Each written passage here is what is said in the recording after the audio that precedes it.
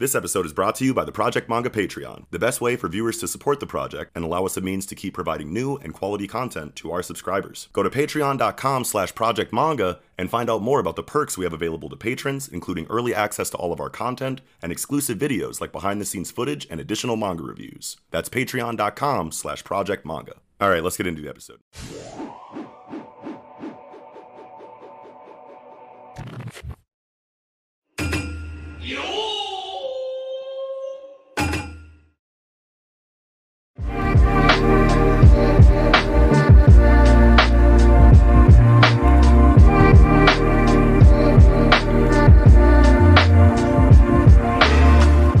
And welcome back to the Project Manga Podcast, where we cover One Piece, My Hero Academia, Black Clover, Mashle, Dr. Stone, and Jujutsu Kaisen week to week.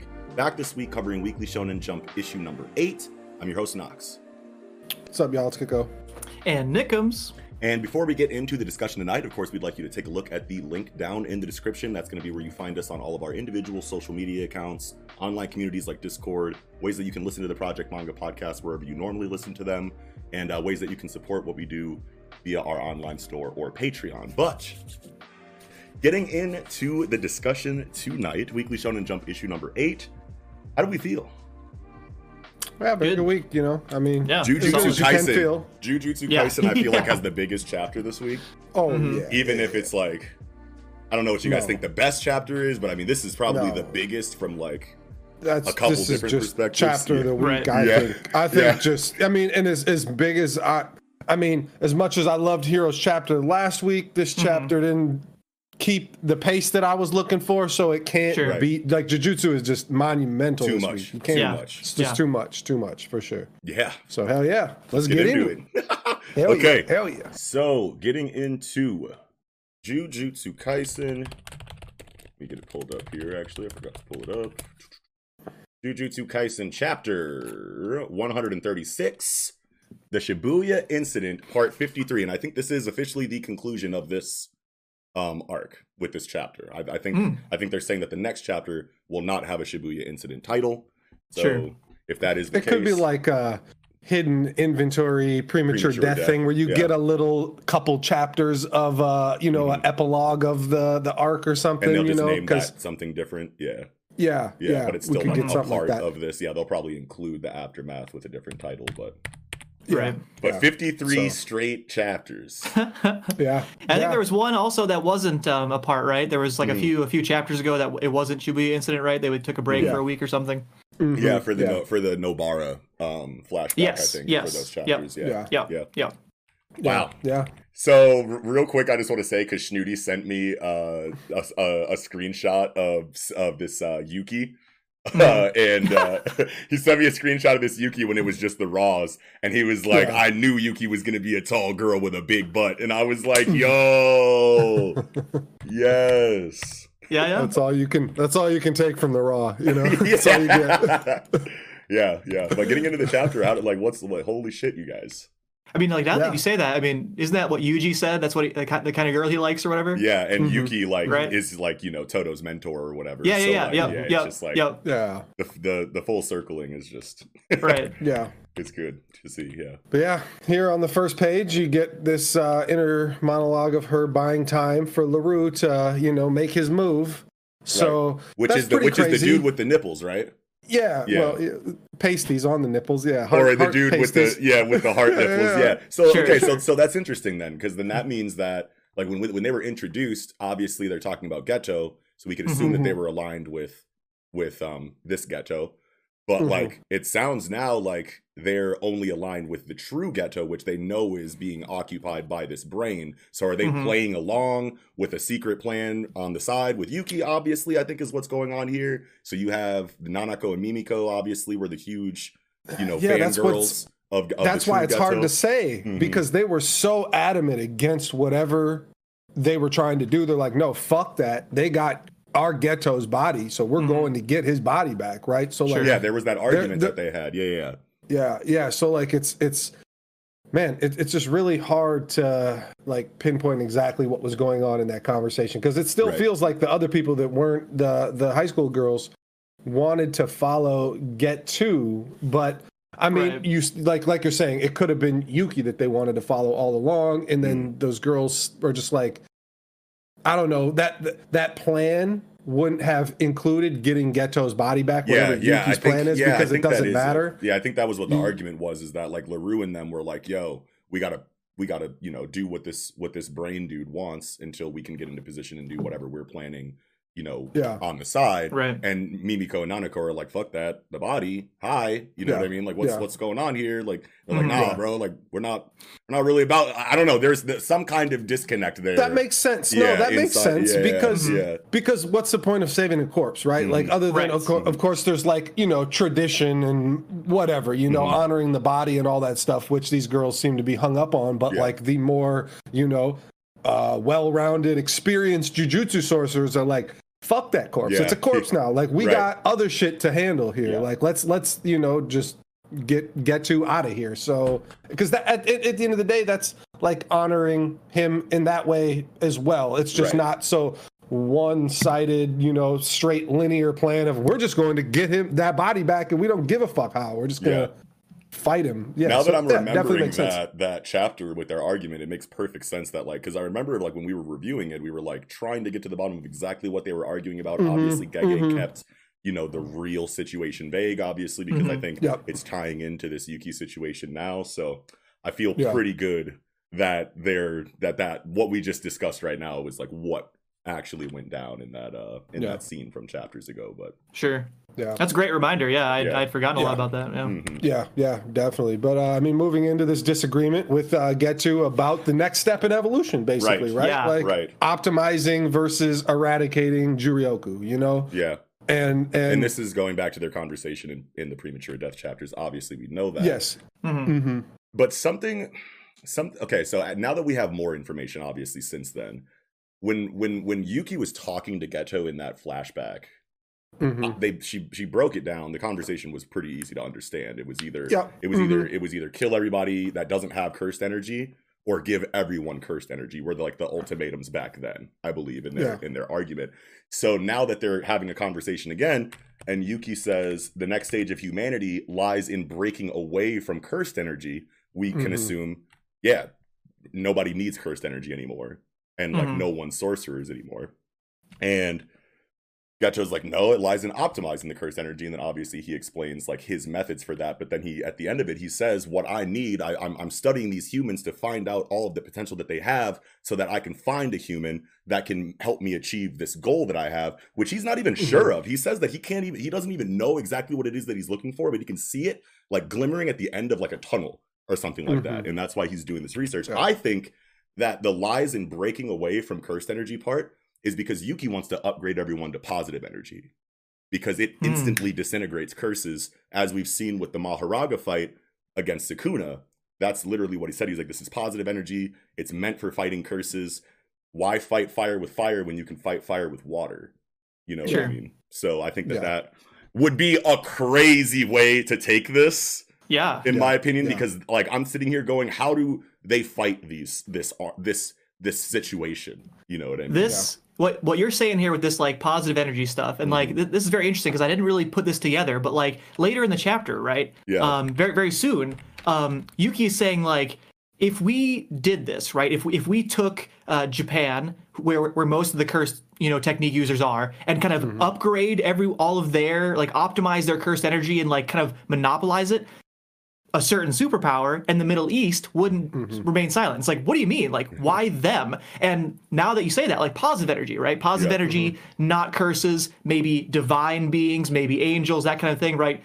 United States, immensely religious country. Middle East, immensely religious area, right? Divine beings, whereas Japan is like horrors and evil and bad monsters and like their lore or whatever. And they have divine beings too, but it's a lot more on the malevolent side of things inside of their, supernatural lore. You know what I mean? So exactly. But you are spinning right now, because America has very positive figures that they look up to. Yeah. You know what I mean? And hold on, bro.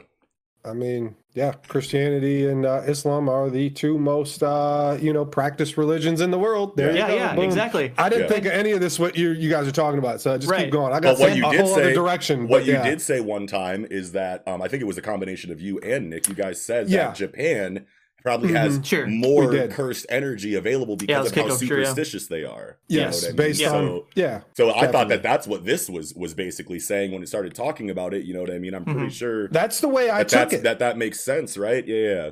Right. Well, so I mean, I could just explain kind of quickly how I took this too. Is that because Japan has a monopoly on cursed energy and jujutsu sorcerers based on their beliefs, made all the sense in the world. And then you have Tengen.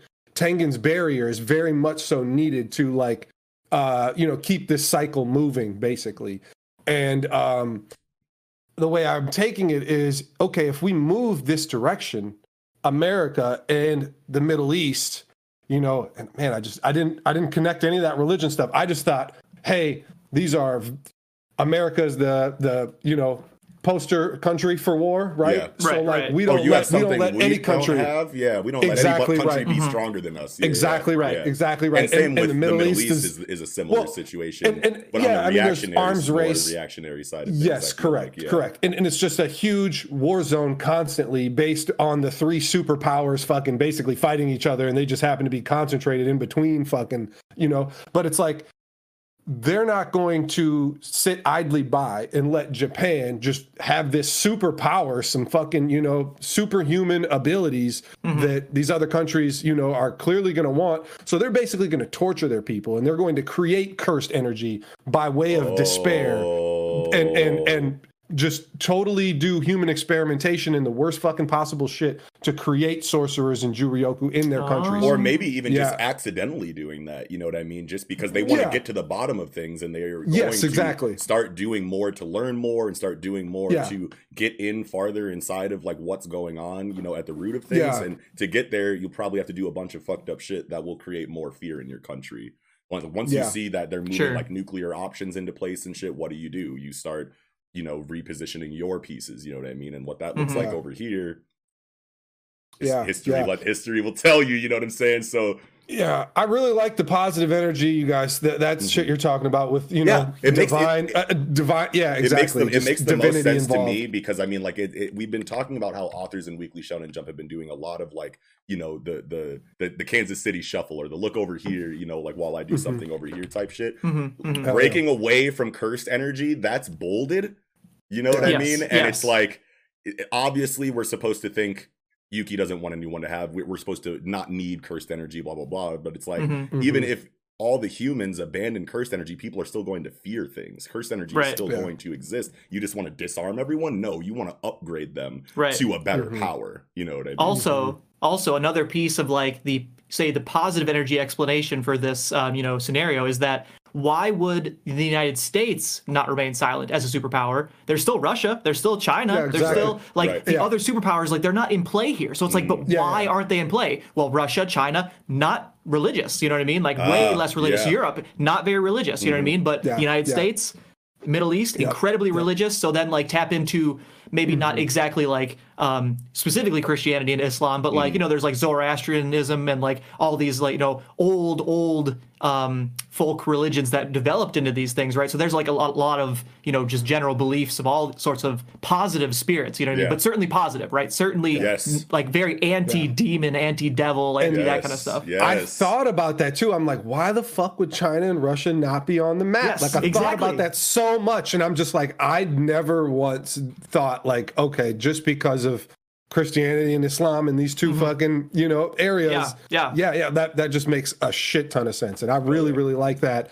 I mean obviously positive energy being dropped here towards the end of this arc, and we've never heard of it thus far, just makes it feel really good to start off this new arc, to kind of just pepper it in here and there, not give you full on exposition for it or anything, but we're going to kind of discover it throughout this next act. I feel like calling them acts because of whatever I read on the internet that said the end of Shibuya is act 1 of 3. I don't know if that's true, but like I just have that in my head as like we're moving to act 2 of Jujutsu Kaisen, and that feels good. Even without that, like it still does feel like we're moving into a wholly new situation than like anything before in the series. So like second act feels right. I mean, it's the first big arc.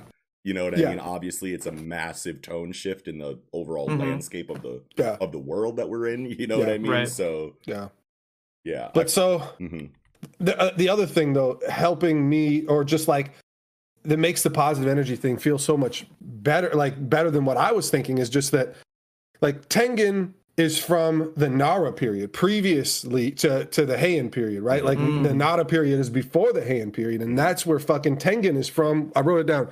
710 to 794 AD is the Nara period that he made name for himself, spreading Japanese Buddhism across the country, right? Like and his teachings became the foundation of Jujutsu sorcerers and Juryoku. So those beliefs are heavily tied into, you know, the foundation of the Jujutsu world, and so like.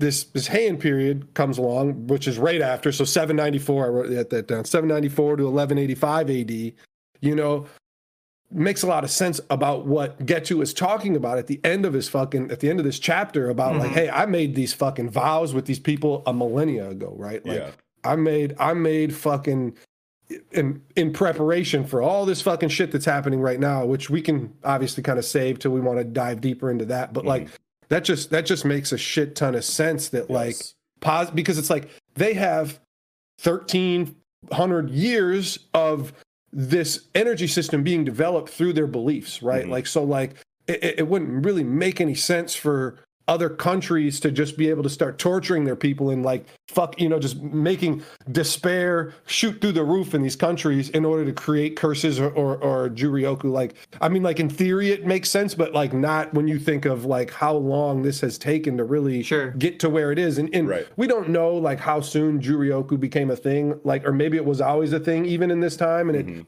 just bloomed and you know, kind of took off from there. But regardless, it's just like it's really hard to think of something other than a brand new take on the energy system. Right? Like it's just a really good path to go. I think that's the reason why Mahoraga, you know, like the fight with Mahoraga and Sukuna happened was so that could be a breadcrumb, you know, or something that was laid earlier, because like we're gonna get real big, I feel like, reverse cursed energy exposition coming up pretty soon after this arc, since reverse cursed energy has been mentioned so many times since hidden inventory.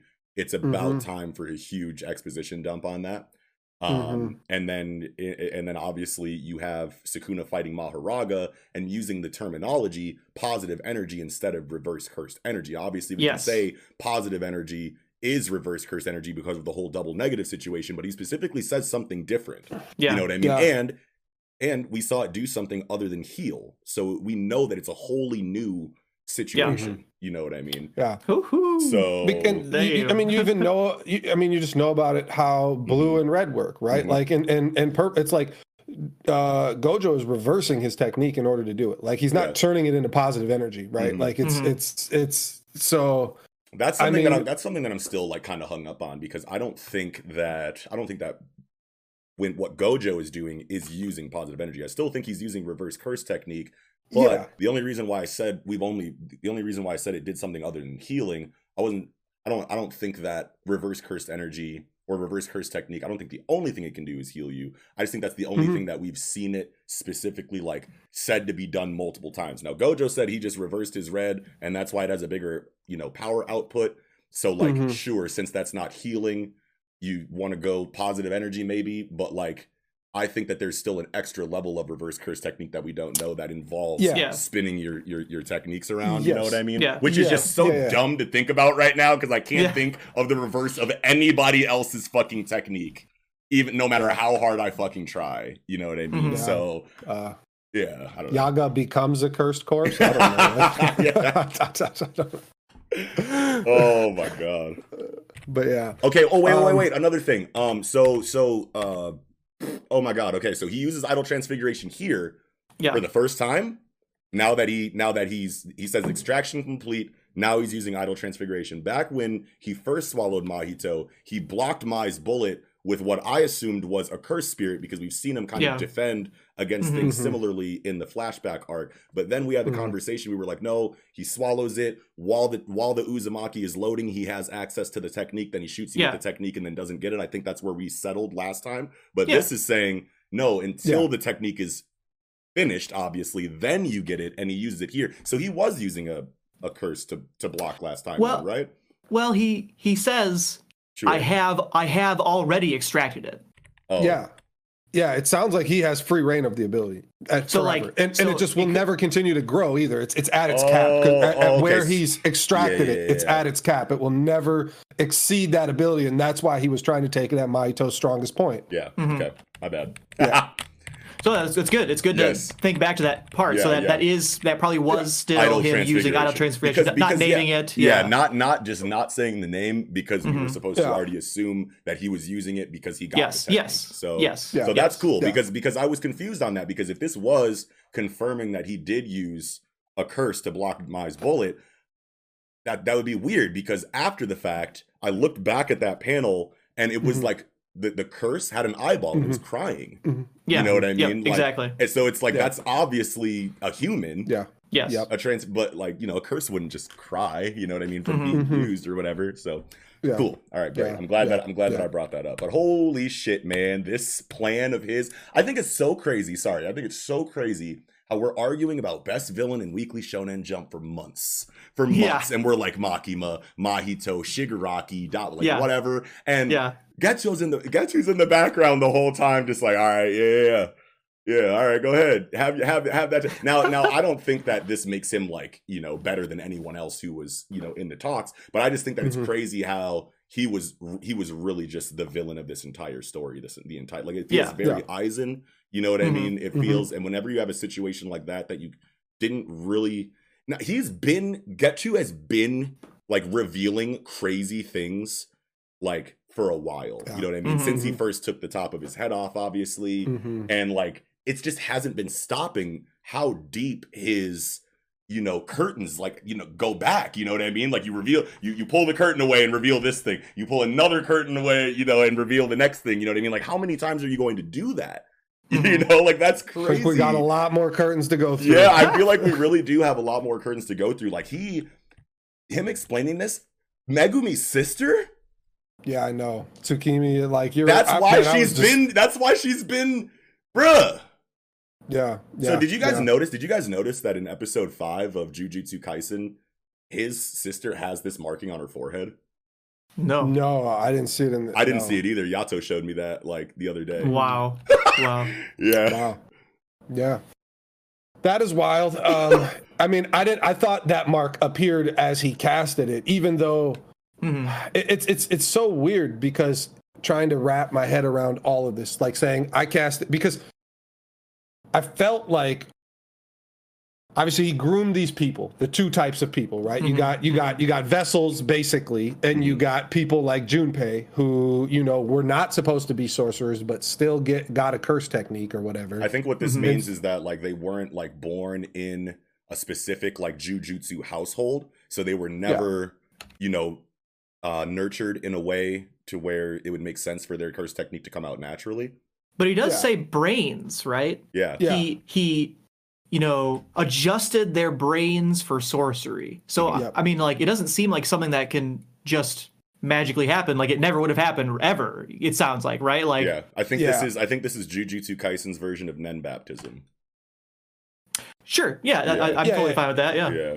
But, I mean, adjusted their brains for sorcery sounds like he did something using idle transfiguration on their brains, right? Like Mahito did, or whatever. Yeah. Well, and exactly. And he's doing it remotely, and obviously there's two markings, one for each type of person, and it seems like one is to activate the cursed objects that people have ingested themselves, and the other has just basically opened the brain, whatever you want to do, adjusted the brain for the Junpei types, right? So That's why I just expected like this mark to have just newly shown up on her head, even though she's been groomed for this position, because he's groomed tens, whatever, or 1,000 people for this or more.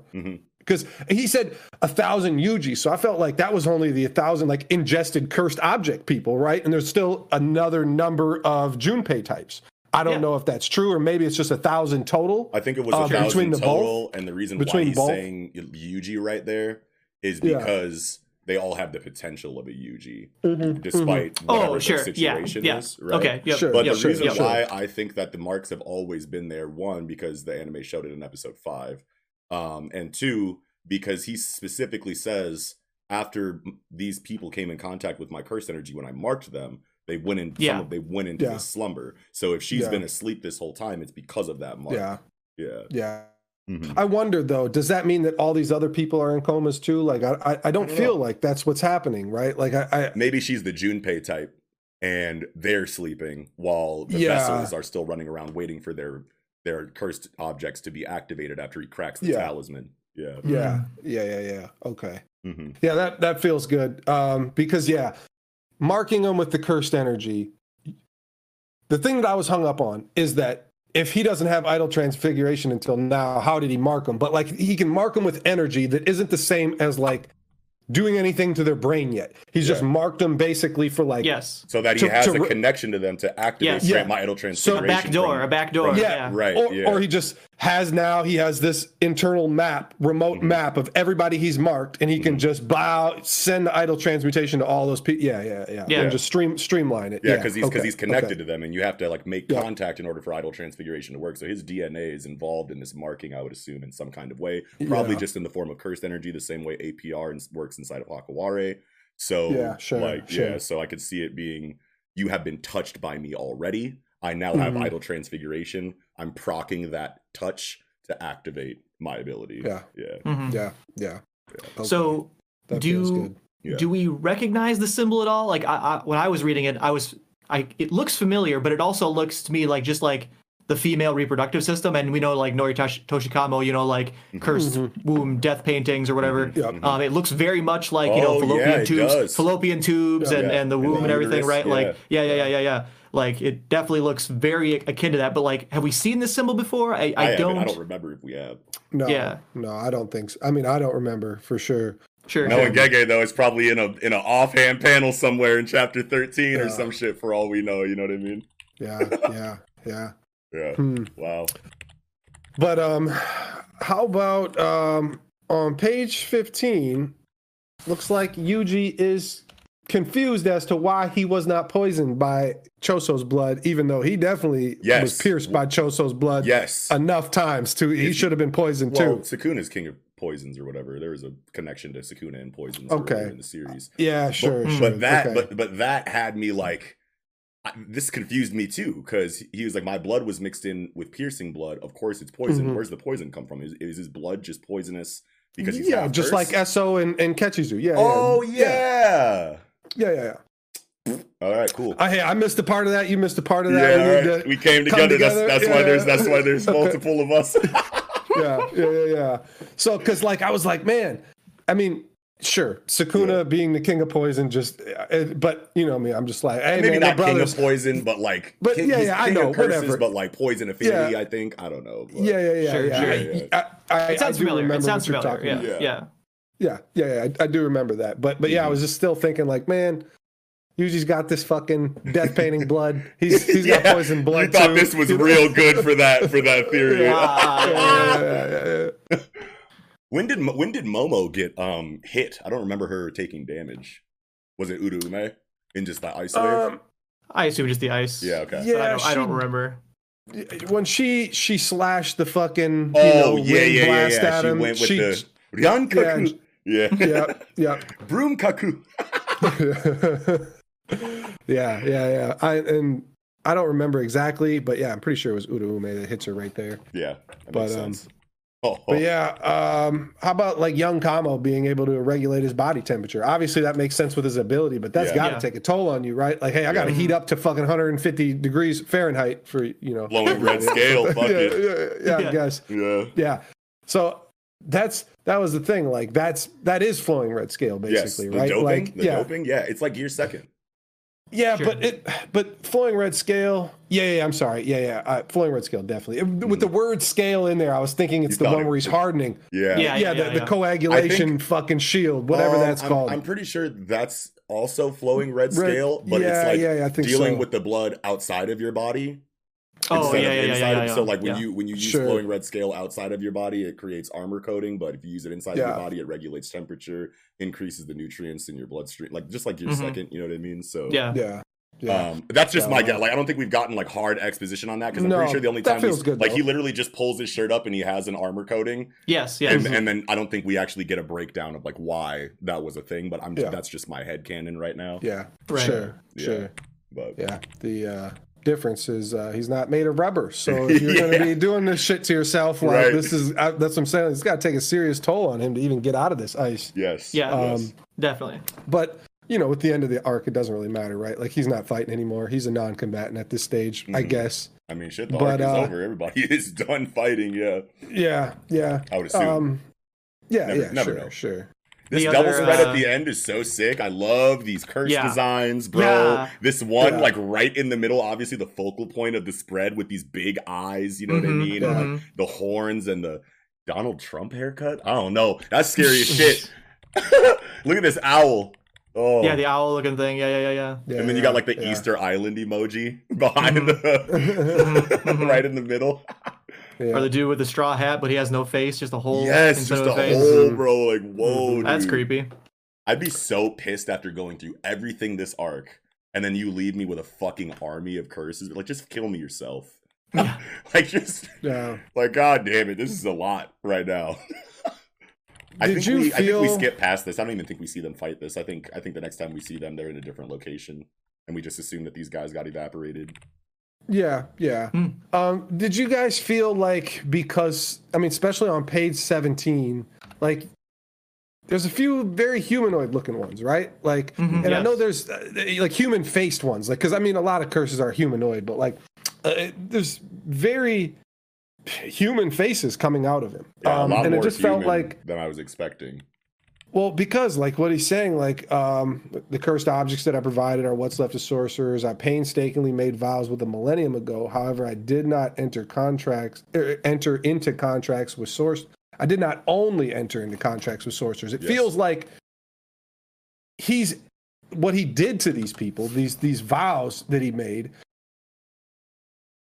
turned them into curses that he absorbed, and that the human body of them, and what was left, is a Sakuna finger situation. He was making the human bodies into cursed objects that he could make people ingest. Yeah, the way I took it was that he would like cut off like one of their fingers, or maybe he had like a foot left, or whatever part of the body, and then like the rest of the body minus that body part is being used here in idle transfiguration to attack them, I would assume. Yeah. You know what I mean? Because like I already took the part of their body that I needed to make a cursed object and like do my plan with. The leftovers, you know what I mean? Like salvage them and use them right now in this moment is kind of how you feel like they would, like if you were being experimented on with Juryoku or whatever, like you're basically being turned into a cursed object. I feel like you would, your spirit or whatever the fuck happens to you would turn into a curse, right? Like it feels like just the right path. Oh, okay. Yeah. Okay. So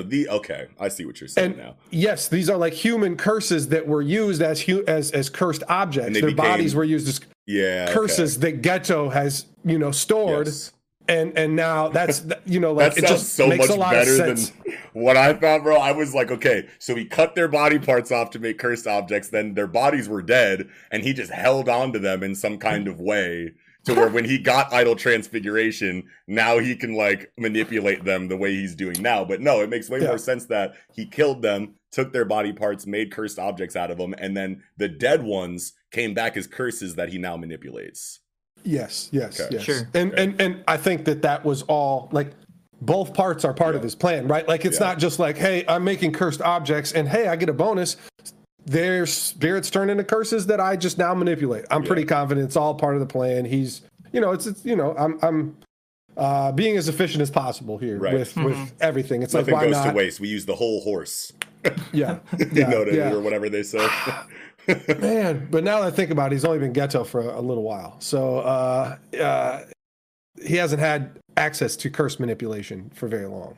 So maybe not, now that I think about it. Like, well, yeah, it's so hard to say. Okay, no, because do we know exactly when? Do we have a timestamp on when Fushiguro's sister went into her coma? Because that's the only timestamp that we have on his plan, really. Because when Megumi was like, I mean, if he's 16 now, right? Yeah. It's about first year, 16, I feel like. I don't know, 15, I don't know. But and it's hard to say with it. He had to have marked his sister after Brain jumped into Geto's body. We know that. But it feels like he was in middle school at the time. He was like 11 or 12, right? Like, right. Well, there's a year in between Volume 0 and the start of this series. Yeah, sure. So, and that's probably when it happened, right? Right, like, but I mean, like we're trying to make sure that the time matches up. Not volume. I wasn't thinking not volume 0. I'm thinking after Hidden Inventory, not volume 0. I got those confused. But like, sure. Hidden Inventory. I mean, Geto is dead. Yes. You know. And, no, he's not dead at the end of Hidden Inventory. He's dead at the end of Volume 0. Yeah, at the end of Volume 0, you're right. Yeah, because Right. Yeah. So Fushiguro's sister had to have fallen into a coma, like right after Geto jumped into this body. I'm pretty confident it's before that. I'm pretty confident it's a good couple of years before. How? Like, because he doesn't have to wait, be. Wait. He doesn't have to be in Geto's body to do this. Oh my god! But what I'm thinking is he has to be in Geto's body to have curse manipulation, right? Oh, so like, yeah, God. So like, how could he have stored curses from 1,000 years ago, right? Like, you know, like, but that it's still hard to say because this chapter confirms that Brain-kun is not Noritoshi Kamo. Brain-kun took Noritoshi Kamo's body over 150 years ago and did his shit to make him be. Sure. Because the original Noritoshi Kamo was from 150 years ago. Brain-kun's been around for over a millennium. So like, sure. There's firm confirmation now that Noritoshi Kamo is just one of the bodies that Brain-kun has. But that was something that we, you know, talked about the last couple of weeks to you know, say what we really thought, you know, like, was this Noritoshi Kamo forever, you know, or was this, you know, just many bodies, one of many. Sure. And I felt like last week we were on the, I don't remember exactly what it was that made us feel like it was the opposite of what I'm saying now. But regardless, I mean, this is the opposite of what you're saying now, as in I felt like last week we felt like this is actually Noritoshi Kamo in Geto's body, but now it's not. Now we know for a fact it's not. It's Brain-kun in Geto's body, whoever the fuck Brain-kun is. But he was previously at Noritoshi Kamo's body before that, and possibly that entire time could have lived that entire 150 years, or maybe got another body. I mean, it's hard to say. I remember. I remember now, because when the chapter came out and he said that's just one of many names, that's when we originally were like, okay, well then that means that he jumped into Noritoshi Kamo's body from another body, then jumped from Noritoshi Kamo's body into another body, and this is just, you know, whatever. And then I think you introduced the idea. No, because we were talking about when Brain took Noritoshi Kamo's body. That was the disconnect I think that we had. Did he take his body and then do the Curse Womb death painting experiments? Or did he, you know, come in at the very end and just like did he take him because he was evil and was doing these things and like that was the disconnect, I think, is what it was. But or now that was the argument like, or the conversation. I mean, I would say it feels like Noritoshi Kamo probably didn't do this shit, right? Just had the blood manipulation curse technique that Brain-kun wanted that allowed him to do death painting curse wound that's shit, what right? I was saying originally. And so he probably was never evil to begin with. I mean, hard to say. I mean, the three Kamo, you know, the three families, Kamo being one of them, you know, controlling the Jujutsu world, it's been nothing really but shady the entire time. I mean, Zenin's clearly shady, Kamos feel shady, Gojo we don't know shit about other than Gojo who's tight, but like we don't know about previous Gojos, you know, so like or other current Gojos. Definitely. I mean, I saw people saying that there were no other Gojos, and it's like, I don't feel like that was ever confirmed at any time. I don't think it was ever confirmed, and if it was, let us know in the comments, but I'm pretty confident that there's other Gojos around. Yeah. Oh, I need to see that. I mean, I feel like now that Gojo is sealed, Brain-kun has officially left with the prison realm. There is now no more chance of getting Gojo back right now. So this would be the perfect time for another Gojo to pull up and be like, they got my cousin, huh? All right, well. We need Hakari and Yuta to pull up. That's what we need.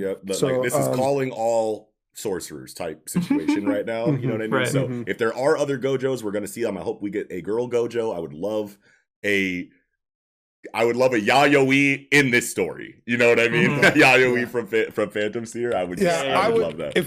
If we see another Gojo, they can't have both Limitless and Six Eyes, right? They could only have one or the other. And it would be cool to see if one had just Six Eyes and was like a sensory type and did nothing else. Because like Gojo's like, I mean, Satoru Gojo is like the strongest of all time, right? Like, and sure, there was other Gojo at some 100 years, I think is what. Yeah. Because there was another Six Eyes Limitless user. They come around every 100 years. That they get both of the fucking Jujutsu Shiki from the Gojo family. That happens so rarely.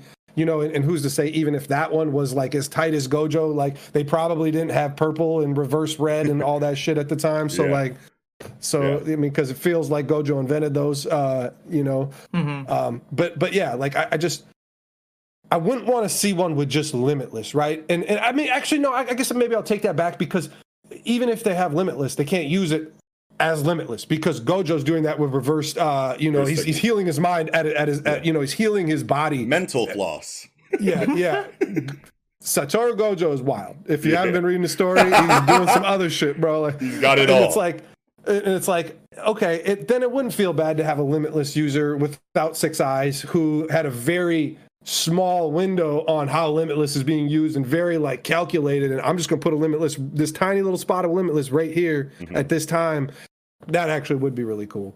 But yeah, I just, Gojos, I mean, I just feel like if we're going to get a Gojo, we're going to get a fucking elder that shows up acting like they're running shit now that Satoru's gone, and there ain't going to be no abilities from any Gojos. But who knows? I just feel like it's shady time right now that Satoru's gone. Like all the big wigs at their round tables are going to come out and be proposing some fucked up shit to try to deal with the situation. Super fucked up shit. Yeah.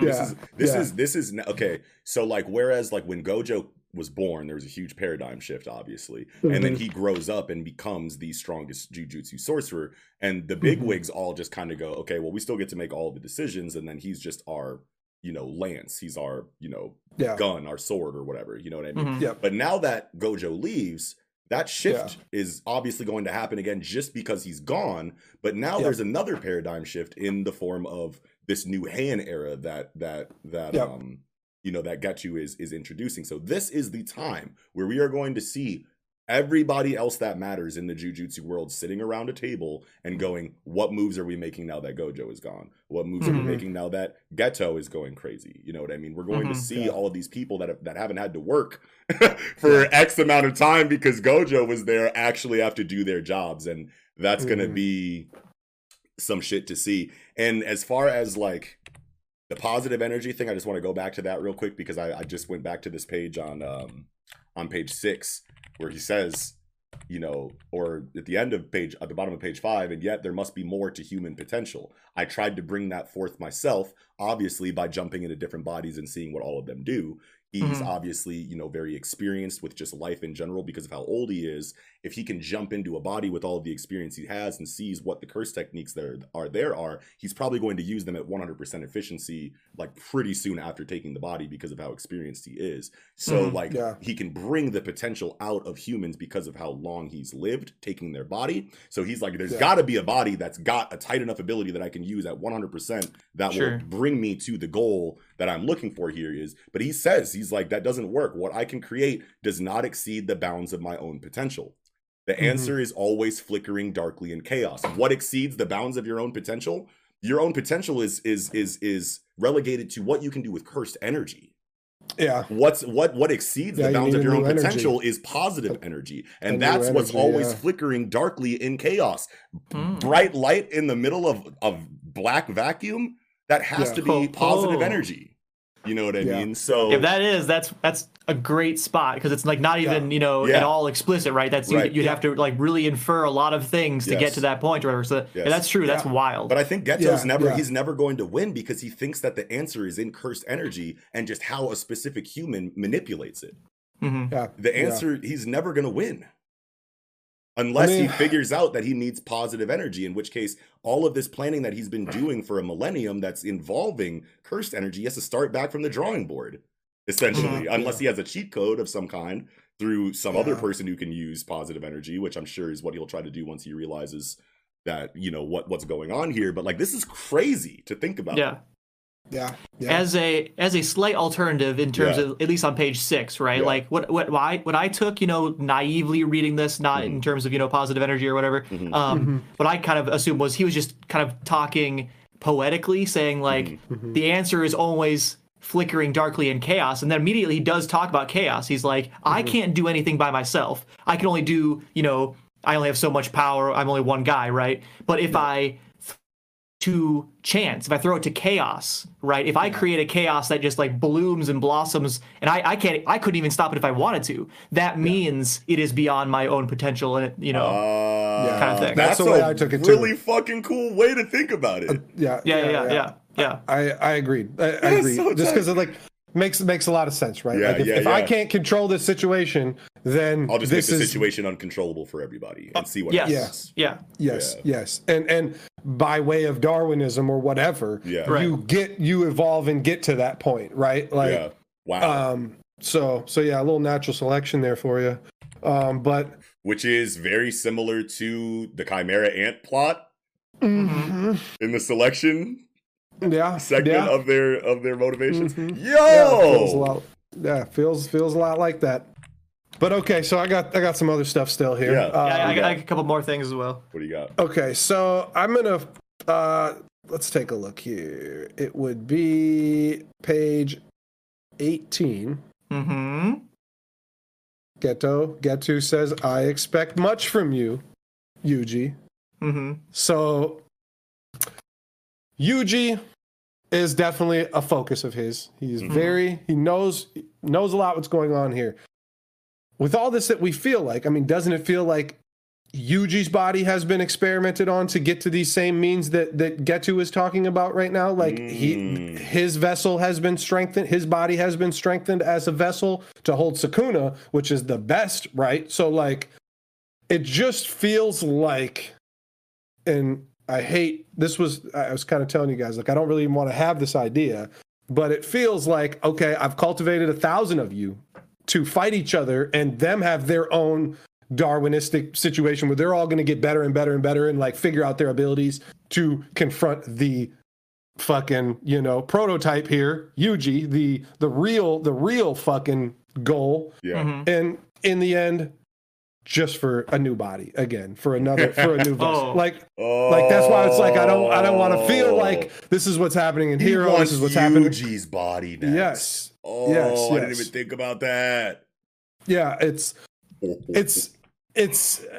you need the chaos because again, Darwinism and Yuji will rise up to the challenge and be in that shit fighting. Yeah, because Yuji's not just gonna sit back. Yeah, and it's very Naraku. What Naraku does in Inuyasha gathers up the miasma and that draws all these fucking demons to each other, creates this big giant fucking demon arena for them to fight and eat each other and evolve, fight and keep eating each other and evolving into an apex, predator, whatever you want to call it, an apex fucking model human, model vessel that I can take, and now I got this with all my other abilities. Like, he'll be unstoppable. And on top of that, Yuji's fucking ability is like, if reversed, would be absolute chaos, right? Like, if you made everybody just hate each other instead of love each other, and it just like carte blanche, fucking with everybody's just basically spreading mass hysteria and hatred. Like, it just all furthers that. Everybody's going to be fighting, killing each other.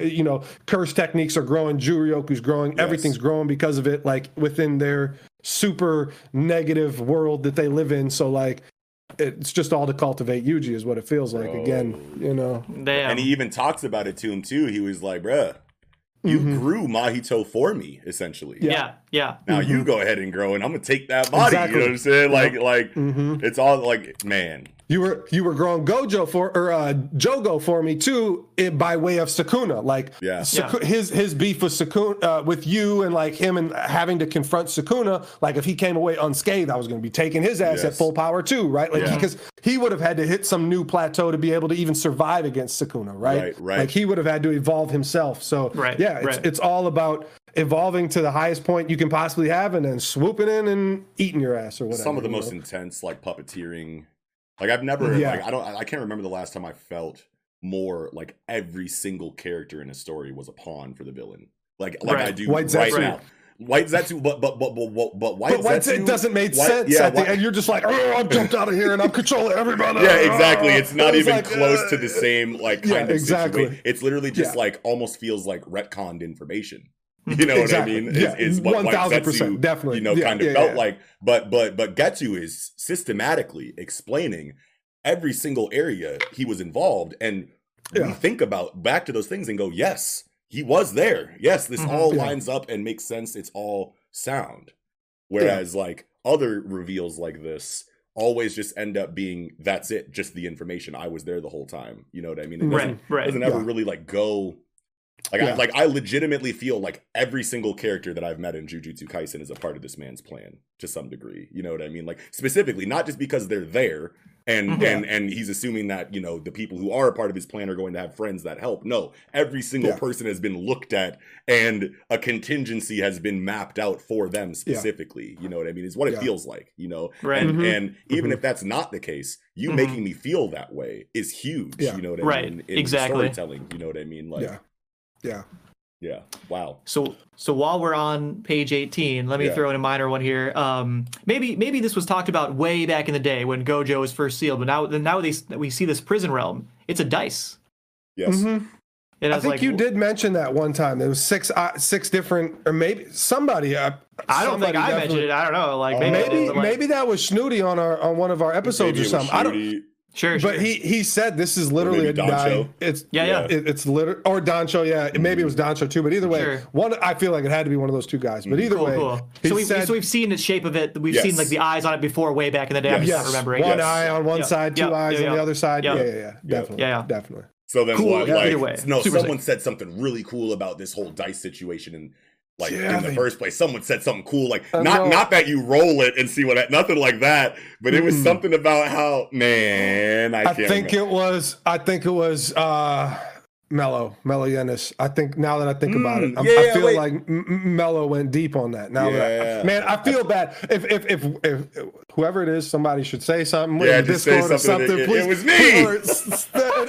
and then explain it again for us, because it was super tight. I remember when it came out. Yeah, for sure. Yeah. So I'd love to hear that too. Yes. Do you guys have anything else for Jujutsu Kaisen? That's a lot. Yeah, like an hour. So good. Good. The conversation, I think we did that very well. Yes, deep. I feel like that was as thorough as we needed to be, as thorough as we possibly could have been. Just making sure that I'm not forgetting anything here. Yeah, I think we covered it all. What a chapter. Yeah. Chapter of the week. Not chapter close. of like longer than a week. Chapter of this some, I don't know, 407 years ago. I don't know, man. And I would say that, but it's like I just loved Heroes chapter last week so much, and I'm disappointed that we didn't keep that energy. But we can go back to it, and we'll get there when we get to that segment. Man. But All right. So all right, cool. Let's move on. Hell yeah. Okay, getting into Dr. Stone, chapter 182, Diamond Heart. How do we feel? Is that really what it's called? Diamond Heart? Diamond Heart, yeah. Oh, nice. Yeah, it was a cool chapter. Interesting to get more information about like the Medusa and like the guts of it or whatever. Like I've been really curious to know like what the power source is. And is it the diamond or whatever? And like obviously must be some super science to power something with a rock, right? Right. Or is it just like a really important piece of the Medusa or whatever? But I think that obviously in the design of the Medusa, we see a lot of like circuit boardy. Like once you zoom in on it, it looks very elaborate. It looks very high level. You know what I mean? Obviously, they haven't talked about the specific architecture of the ins and outs of the Medusa's like design yet. You know what I mean? They're focusing on the battery. Obviously, if there's an elaborate circuit board in front of you and you want to focus on the battery, it means that what does the thing is inside of that, elaborate design that they aren't talking about yet. You know what I mean? So I think, which is one thing that obviously I know that there has to be theater involved. You know what I mean? You have to get to, you don't want to just obviously like everything that allows the Medusa to do what it does is inside of the design of the Medusa that we see somewhere. Yeah. You know what I mean? And when you have a million of them and you sit down and you start looking at them with microscopes and they say, don't worry about all this shit here, let's look at this battery. I understand that that's the point because they want to find out how to power them. But like, I it makes me feel better thinking that they've already had a conversation about the intricate like circuitry of the Medusa just like off panel, and we're going to come back to it or something. But it just felt so weird to me that Zeno and Senku have not been shown talking about this crazy Medusa design and like what it means for the application of the device. You know what I mean? Right. So but I understand that there's a story to be told here. So yeah. And I mean, I feel like it's kind of inferred with like page 4, like bottom right panel, where it's like, okay, all these pieces are being, just labeled and categorized. So like they're definitely, keeping track of like when they're dismantling it, even though they're kind of just like dismantling it, like still like, hey, these pieces flew over here, let me see what those ones are, these pieces are, and just like they're still figuring it out. But like I feel like those because there's they're all looking at them here, like on page 5, because it's not, well, actually I think page 5 they're just looking at the diamonds maybe, actually. They are. Yeah. So what about page 7 in the middle there? Page 7 it's like, in the middle. Yes. Yeah, like it's Zeno. Tsukasa. Zeno's looking at Yep, Tsukasa and Kohaku smashing. Well, I don't think he's looking at them. That's just shown in the distance. Yeah. It's just meant to show that they are looking at like the circuitry of, and they're looking at this. I feel like. Oh, you're saying that this realization panel is Dr. Zeno going, yo, it's something about the design of he's noticing something about the design of the Medusa that's important.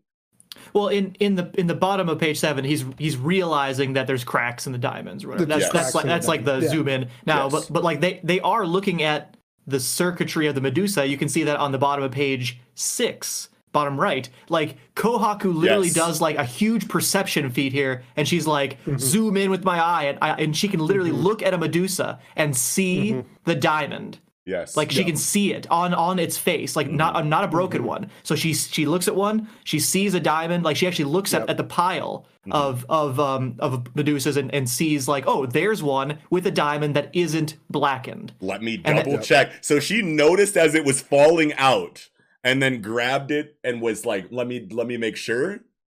Well, I think she's just looking at a pile of Medusas. Oh, like okay, in the middle, she's like looking at a pile of them. She looks at the pile and goes, "There's a diamond. I see. Okay, there's a diamond that's intact." Then she takes the Medusa on the panel above her looking at it. The panel above her looking at it is her looking at a pile of them. I thought she was dumping them, and then as she was dumping them, one fell out, and as it was falling, she was like, "Does that one have a perfect diamond in it? Let me see."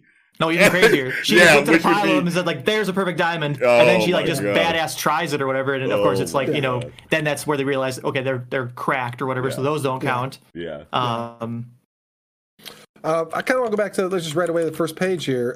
She just saw that it wasn't black. Yeah. Okay, my bad. Yeah, exactly. I thought she, like, saw that, like, it was not blacked and like not cracked. No, they hadn't figured out the crack stuff yet. Okay, my bad. Okay, keep going. Sorry. Yeah, but on the first page, they're like painting the ship, right, to like cover the shininess of the Medusas, right? That's what's going on? They're like coating it, right? It says it's been coated. Yeah. Okay. Because wait, where? Right on page 1. Yeah, right on page 1. I thought that they said or it's glue. Coating. That would be coating. Glue. Yeah, I think that coating is just coating the ship with the Medusas. Okay. I don't think they're talking about like coating the Medusas specifically with anything. But what Kiko's talking about here is on the left side of that page. Like there's bits that are shiny, like a whole swath of shiny, and then there's like behind Kohaku, there's like not shiny. Oh wait, no, she is like painting it. Yeah. Oh my god. Because it makes sense. Like, okay, you only need the devices itself to block radar. You don't need them to be shiny platinum devices blinging off the sun for fucking miles to see away. They don't need the fucking, radar if they could just see you from forever away. Right. So yeah. I think that's what's going on there, which was really cool. That is really cool. Yeah, I no details like are missed unless they're like extremely like minute that need to be skipped over. I think, obviously this is a very thorough manga with what's going on. It's going to tell you as much as you need to know without convoluting it and making it. Yeah, there's really when you have a personal physicist like on hand, there's almost like no chance for plot holes even too, because when like that you want to incorporate in a certain area of science into your story, obviously that means that you need to know the science, what you're talking about with the science. That's why you have the physicist here. The physicist is going to talk with you, and you guys are going to be talking about all of the possibilities. You know what I mean? Because like that's like how obviously scientific application works. You know what I mean? You remove falsehoods. So like the falsehoods you remove are the potential plot holes are included in that. Exactly. Because it's like, well, if we do this, then that means that people reading this would go, well, then what about this? And then like all of those things are explored because they have to be in a science. Right. So it's just like super tight writing no matter what. You know what I mean? Like, that's really cool to think about. I'm glad you mentioned the consultant just real quick because we got 3 consultants this time. Oh, do we? Does it say? On page 16, consultants. We always have Kurare. And we got Ichioka here, some scientist artists. I didn't know. I didn't even see that.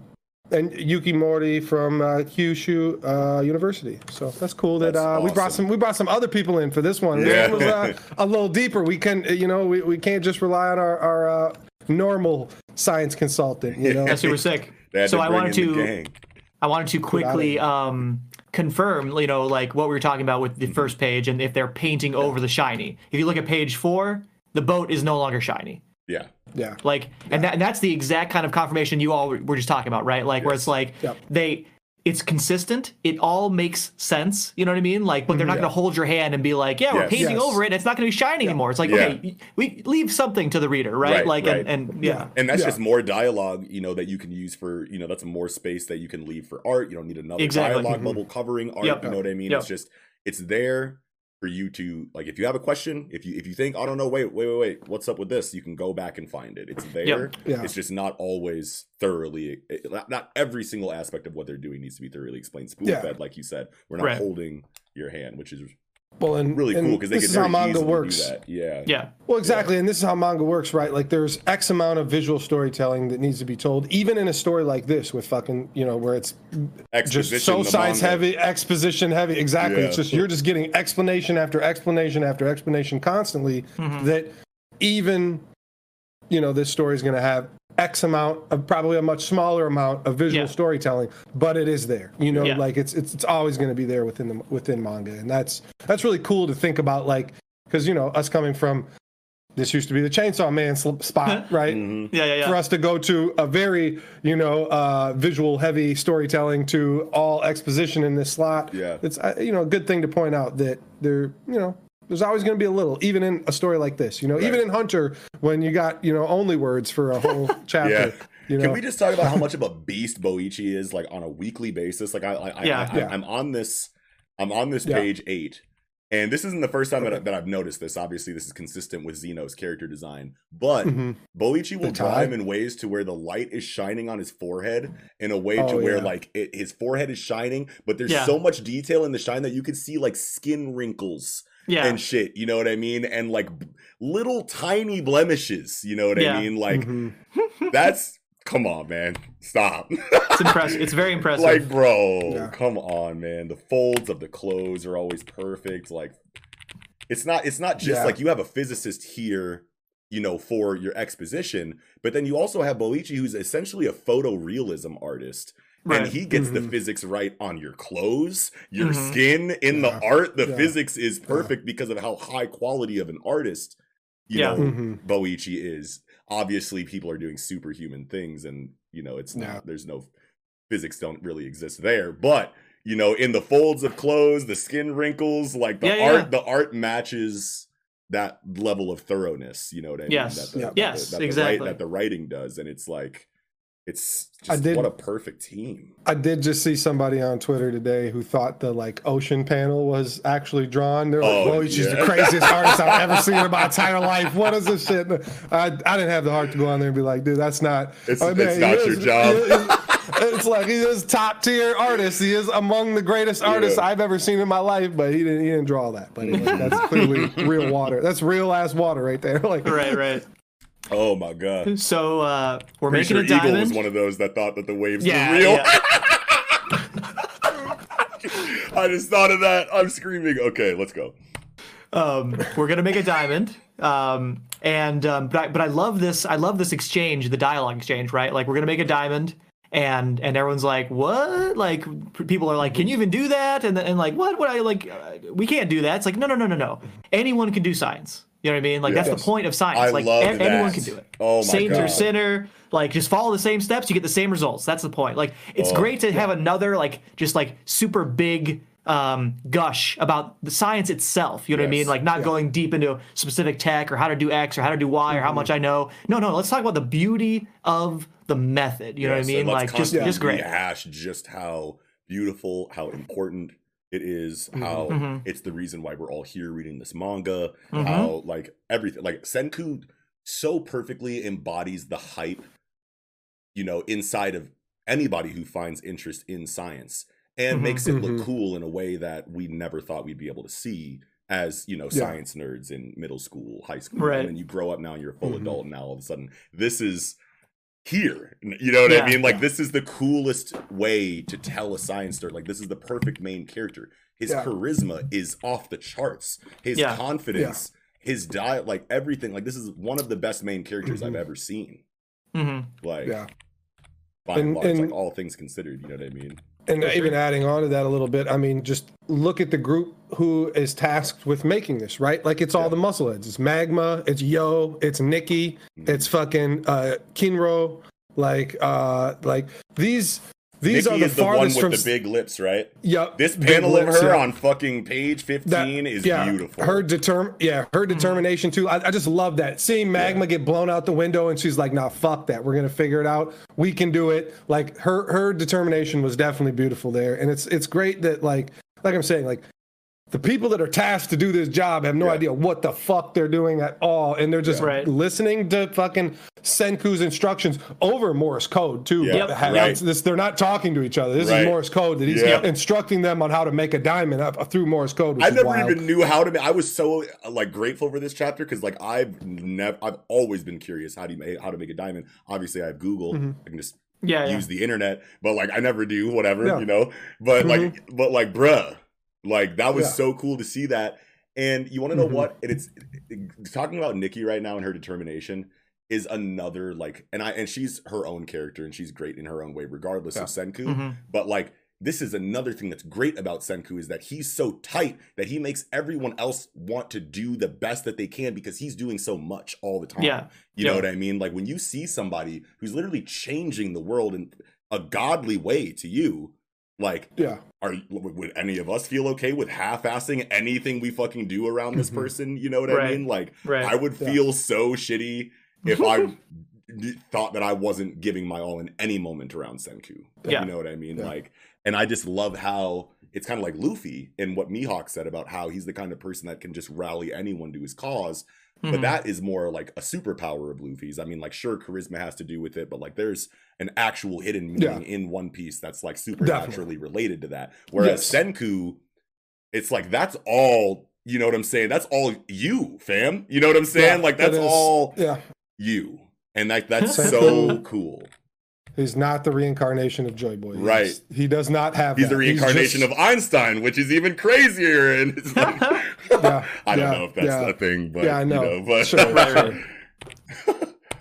But the diamond stuff you were talking about though too, like it actually hit me too, because it's like when I was getting married, and it's like I'm going to buy a fucking diamond ring for my wife, right? It's like they you know take me into this fucking vaulted room so I could look at diamonds right through the fucking, you know, whatever, the whole, you know, under a microscope type shit, right? And it's like they're like, do you want to look at like the the conflict-free diamonds? I'm like, well, yeah, hell yeah, dude. Like, I don't want people's hands chopped off over diamonds. I would love to rather see those. And they're like, well, technically these are like synthetic diamonds, like they're made, right? And I'm like, so I get conflict diamonds where hands were chopped off, or fake diamonds, right? Like, so I'm in a very bad situation here. I'm like, well, let me still see these conflict-free diamonds, right? I want to see what you're talking about, right? Like, so like I'm looking at them and I'm like, damn, these are and they're no fucking cheaper than a real diamond either. That's the other shit that was wild, you know. Like, I'm looking at them and I'm like, man, these look better. These, like, they're. So you pay the same price just to get clowned by a connoisseur at some ball 20 years from now. That's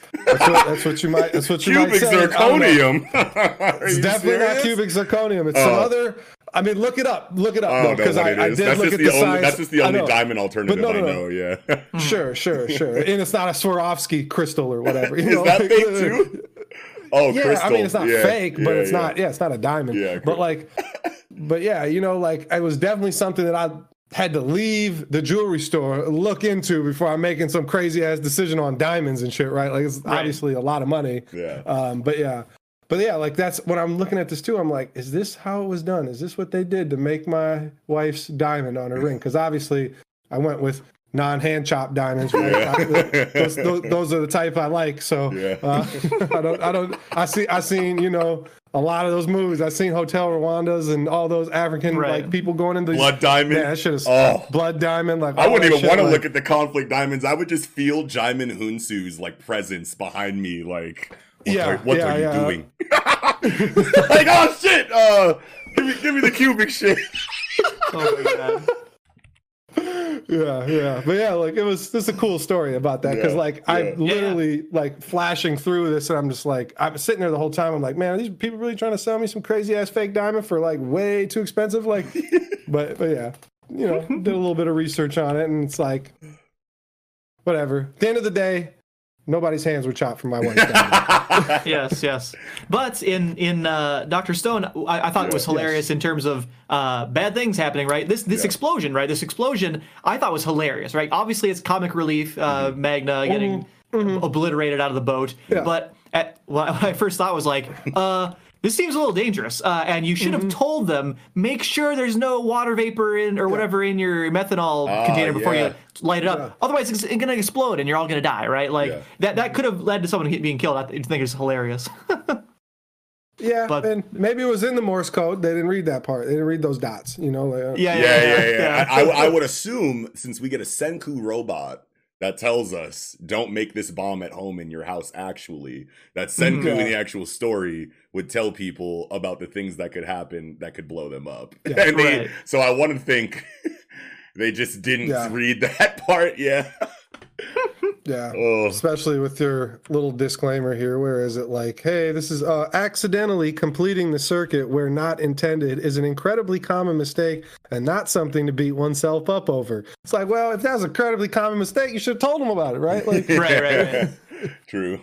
But after all, they fucking did it. Like, they literally made diamonds, remember? Like, very cool. Sick. So I was like, look at the drawing of that diamond and that spread at the end. Like, it looks like a diamond, obviously, but it looks incomplete. It looks you know, it's not been, you know, ground down. It's not been polished or whatever. Yeah. It could have looked like a fucking ring pop. You know what I mean? But fucking, you know, Boichi's like, or maybe even Riichiro's got. I would assume it's a collaborative effort. Like, what would this really look like right here? Let's do an anatomically correct diamond. You know what I mean? Oh yeah, for sure. But, like, that's just so. It's just so thorough. It's so well thought out. It's so everything. Yeah. Like, what? Yeah, I mean, the art of like this diamond at the end. Yeah, like, I'm very sure this is exactly what it looks like. You know, being pulled out of the mine. Yeah. Right. Again, back to that, but that looks like it's straight out the mine right there. Like, or at least like fresh out of the whatever process that's used to make diamonds at first, you know, the vat or whatever, before it's you know chipped away and all, you know what I mean, like but so good. That's all I had from Doctor. Wait, do you guys have more? I was gonna ask you, like, what type of cuts are they gonna hit this bitch with? Princess, or, you know, what do we? No, they're gonna make that exact hexagon thing. I know. So hexagon cuts. Yep. Hexagon cuts. Wow. But yeah, that's all I had. Those don't shine on the ring as good. You know, like. The Medusas are already pretty shiny. Yeah. Yeah. That's platinum. That's platinum. Yeah. All right. Was big. It's gone now. But yeah, we can go. All right, let's move on. All right. Getting into Mashle, Magic and Muscles, chapter 47, Mash Burn Dead and the Selection Exam.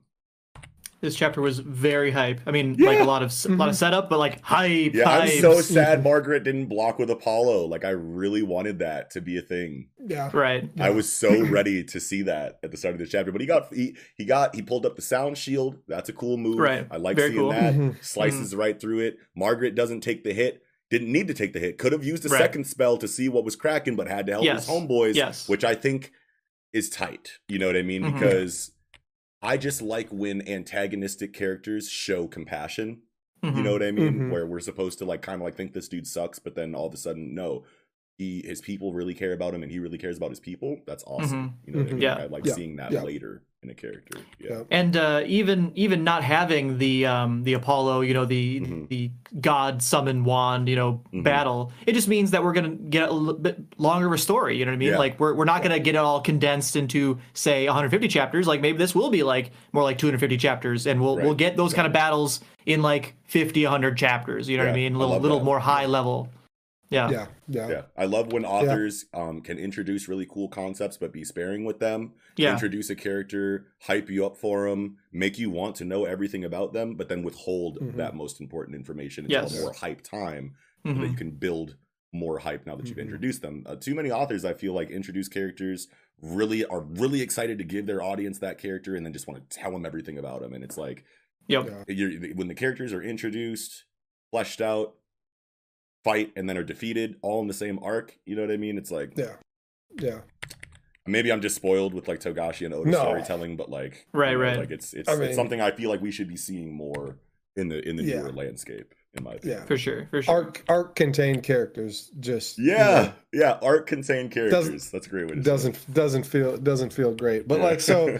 I mean, I think it speaks well of Margaret's like power, just a strength, because he, I mean, does get grazed or whatever, is bleeding, right? Like, and this is Desert Spada, basically. This is what fucking Crocodile does to the ground, right? It just steroids, though. Yeah, like it's it's really kind of the same thing. It's a bottomless hole, right? Yeah, you're right. You're right.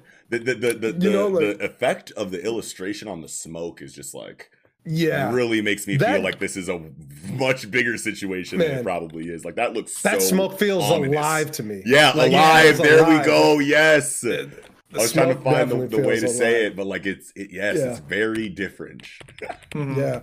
Well, and we didn't even talk about the cover yet. I mean, I think it's good that we have Order Madel and Margaret on the cover to just like confirm their whatever relationship. They definitely have some kind of relationship, even though it wasn't Order Madel is not the one that gave Margaret the kill Mash order. Right. It came from a proxy probably or whatever.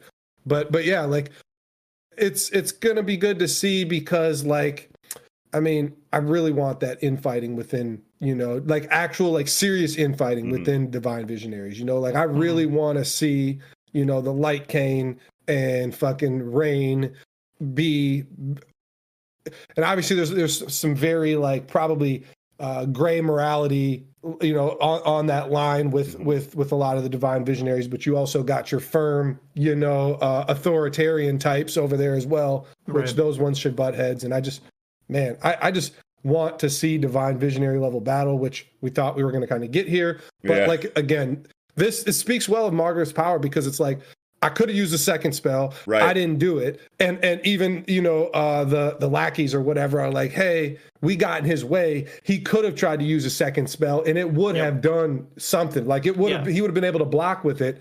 And it's also just like the confidence that Margaret has to like face him in the future, especially when you get the exposition of like, hey, these triple liners, even fucking very elementary spells, basically turn to second level spells. Yes, off bat, just because. Yeah, of that was their really liner. Cool exposition to get. So we know that like triple line or going into this new form, like that's so cool that you get a base stat boost that big on top of whatever new spells you have access to. Like it makes sense, you know what I mean? But like it's just cool to get like hard exposition on like exactly what's going on with that in like a video game kind of way, you know what I mean? Like yeah. I mean, it makes it simple to understand, right? Like it's like, okay, hey, I'm gonna throw your basic whatever spell, but now that I'm in triple liner form with my god wand out here, it's gonna you know, be second level,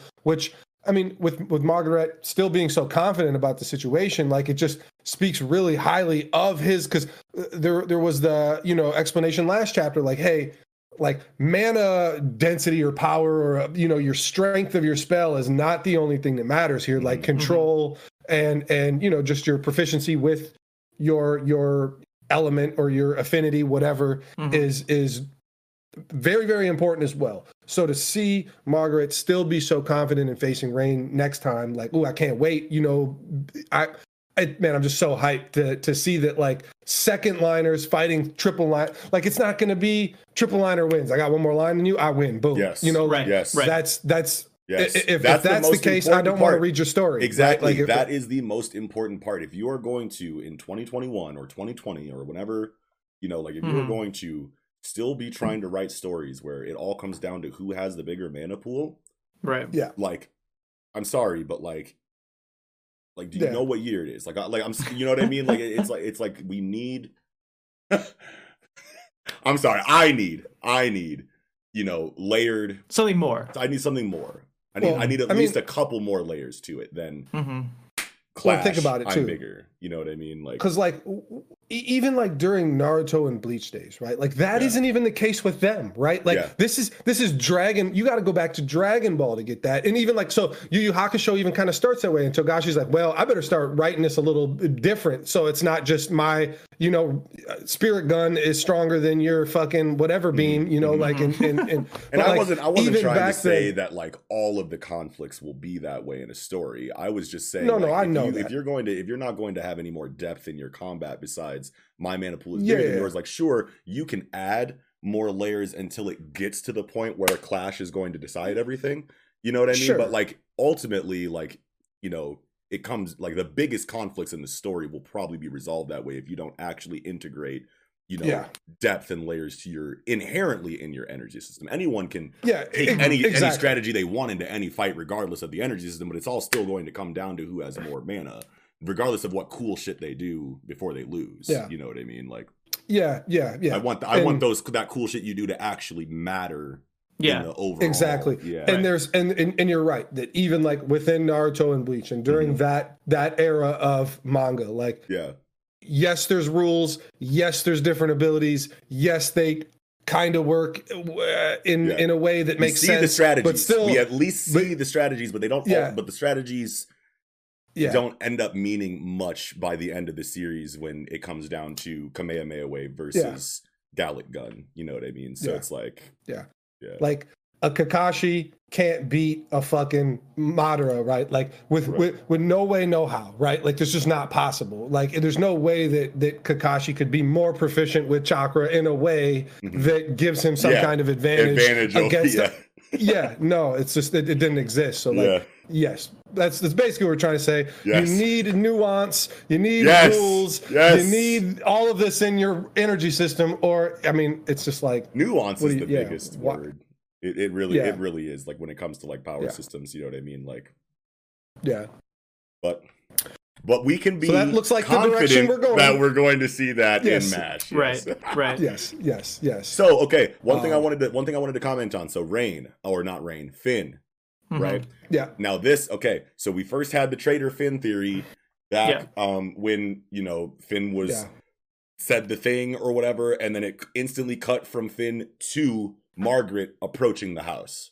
Now, right after that conflict ends, it goes right back to Finn. So coming out of that conflict, it goes to Finn, and now, boom, here's your coins. Mash is like, we can split these up evenly, even though I won them all. You're my friends, have some coins. And he's like, I can't do this because I'm a traitor. I don't know if it's that. I don't know if it could be. But it could be though. Like, it could very, very well could be. Like, but it could also be. Yeah, go for it. Yeah, it's just the fact that I mean he's Afraid. He didn't earn these. Yeah, he's afraid. He didn't earn these. This isn't, he's already teetering on this morality line of like how much help he should be getting from MASH. Like what?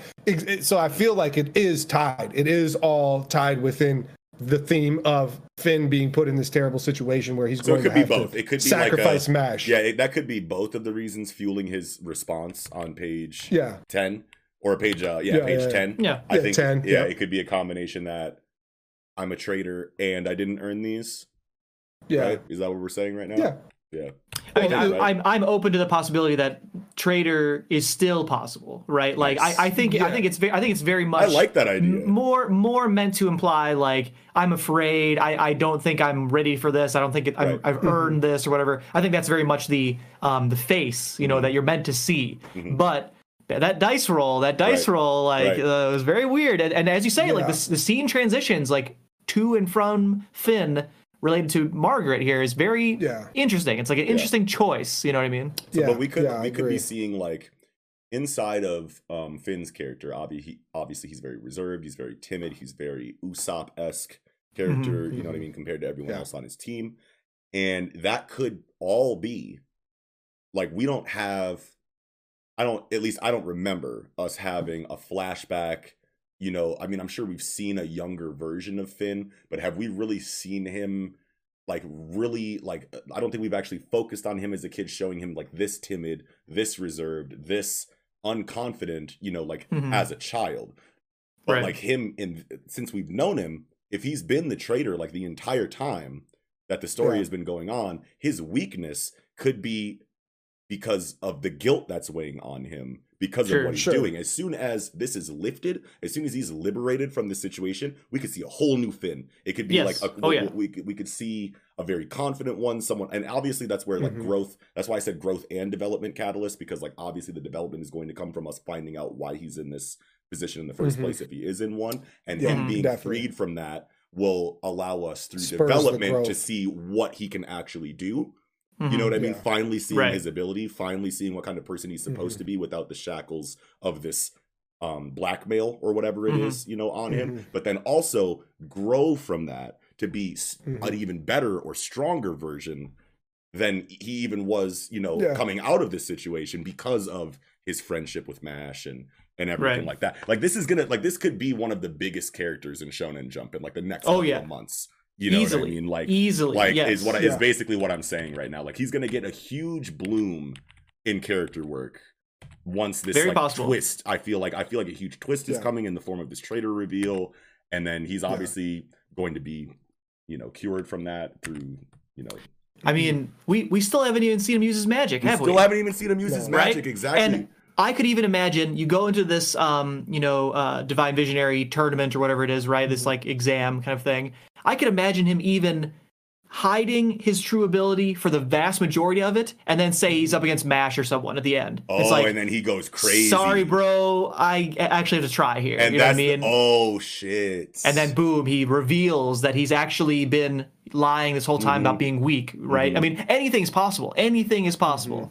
We could get the whole reveal in the tournament, you know what I mean? Like, not only am I not weak, but like I'm a traitor too, and like I set all this stuff up, and like we get evil Finn for the tournament arc, you know what I mean? And then he gets, whooped or something like that, and they have a conversation. And he's like, "I'm so sorry," and then we get true Finn moving forward after that. Maybe, yeah.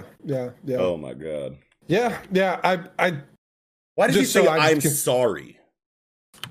Well, why does he say like I'm sorry? And obviously you could say I'm sorry, I can't accept this. Yeah, exactly. But like, it's not that I can't accept this. I'm sorry. I don't deserve this even. You giving this to me is basically putting me into this position of now I can technically become a divine visionary. And I'm sorry. I can't live up to what you're putting on me, basically. Well, what I'm saying is that like this I'm sorry right here makes sense if it's like I'm sorry I can't accept this. I'm sorry I don't deserve this. But like only if like not only if, but like usually there's more after the I'm sorry. Like there's I'm sorry, but this. Yeah. Now it can still be, you don't need that, like I said. Yeah. But I think like just the I'm sorry here is just more evidence. Could be. Yeah. If this ends up being a true thing, like it's gonna be crazy to be able to go back to all these times where we've talked about. Here's subtle hints of why I think he's a traitor or whatever. So I wouldn't necessarily say it's a slam dunk argument or whatever, but like it's the I just want to know so bad, man. It's very possible. Your argument is definitely fairly solid there, and I still am on the side of I think Finn is actually weak and timid. I think that he is. This is all just kind of foreshadowing, to the time when he is going to be put in this situation where his weakness is going to be a Usopp situation, like, hey, my weakness is holding you back or something, or my weakness is I have to make this decision to betray you because of my weakness, something along those lines. Mm-hmm. Yeah, I mean, I think he's going to get bopped in this fucking tournament and just sent the fuck out, right? Really? It's like I want so many things. It's like so many things could happen here. Like he could really activate this tournament. Yeah, he could. It's just so. I mean, like, I want to see. I hope to God. I hope we see his magic. I hope he does put up some kind of fight. Mm-hmm. I'm more excited for Dote in this tournament over anybody. Dote is crazy, bro. Dote couldn't sleep. He's like, I'm too hyped, bro. I gotta check my bags. I gotta make sure it's like I'm crazy. I'm dope. Day before I love hype. Dope, bro.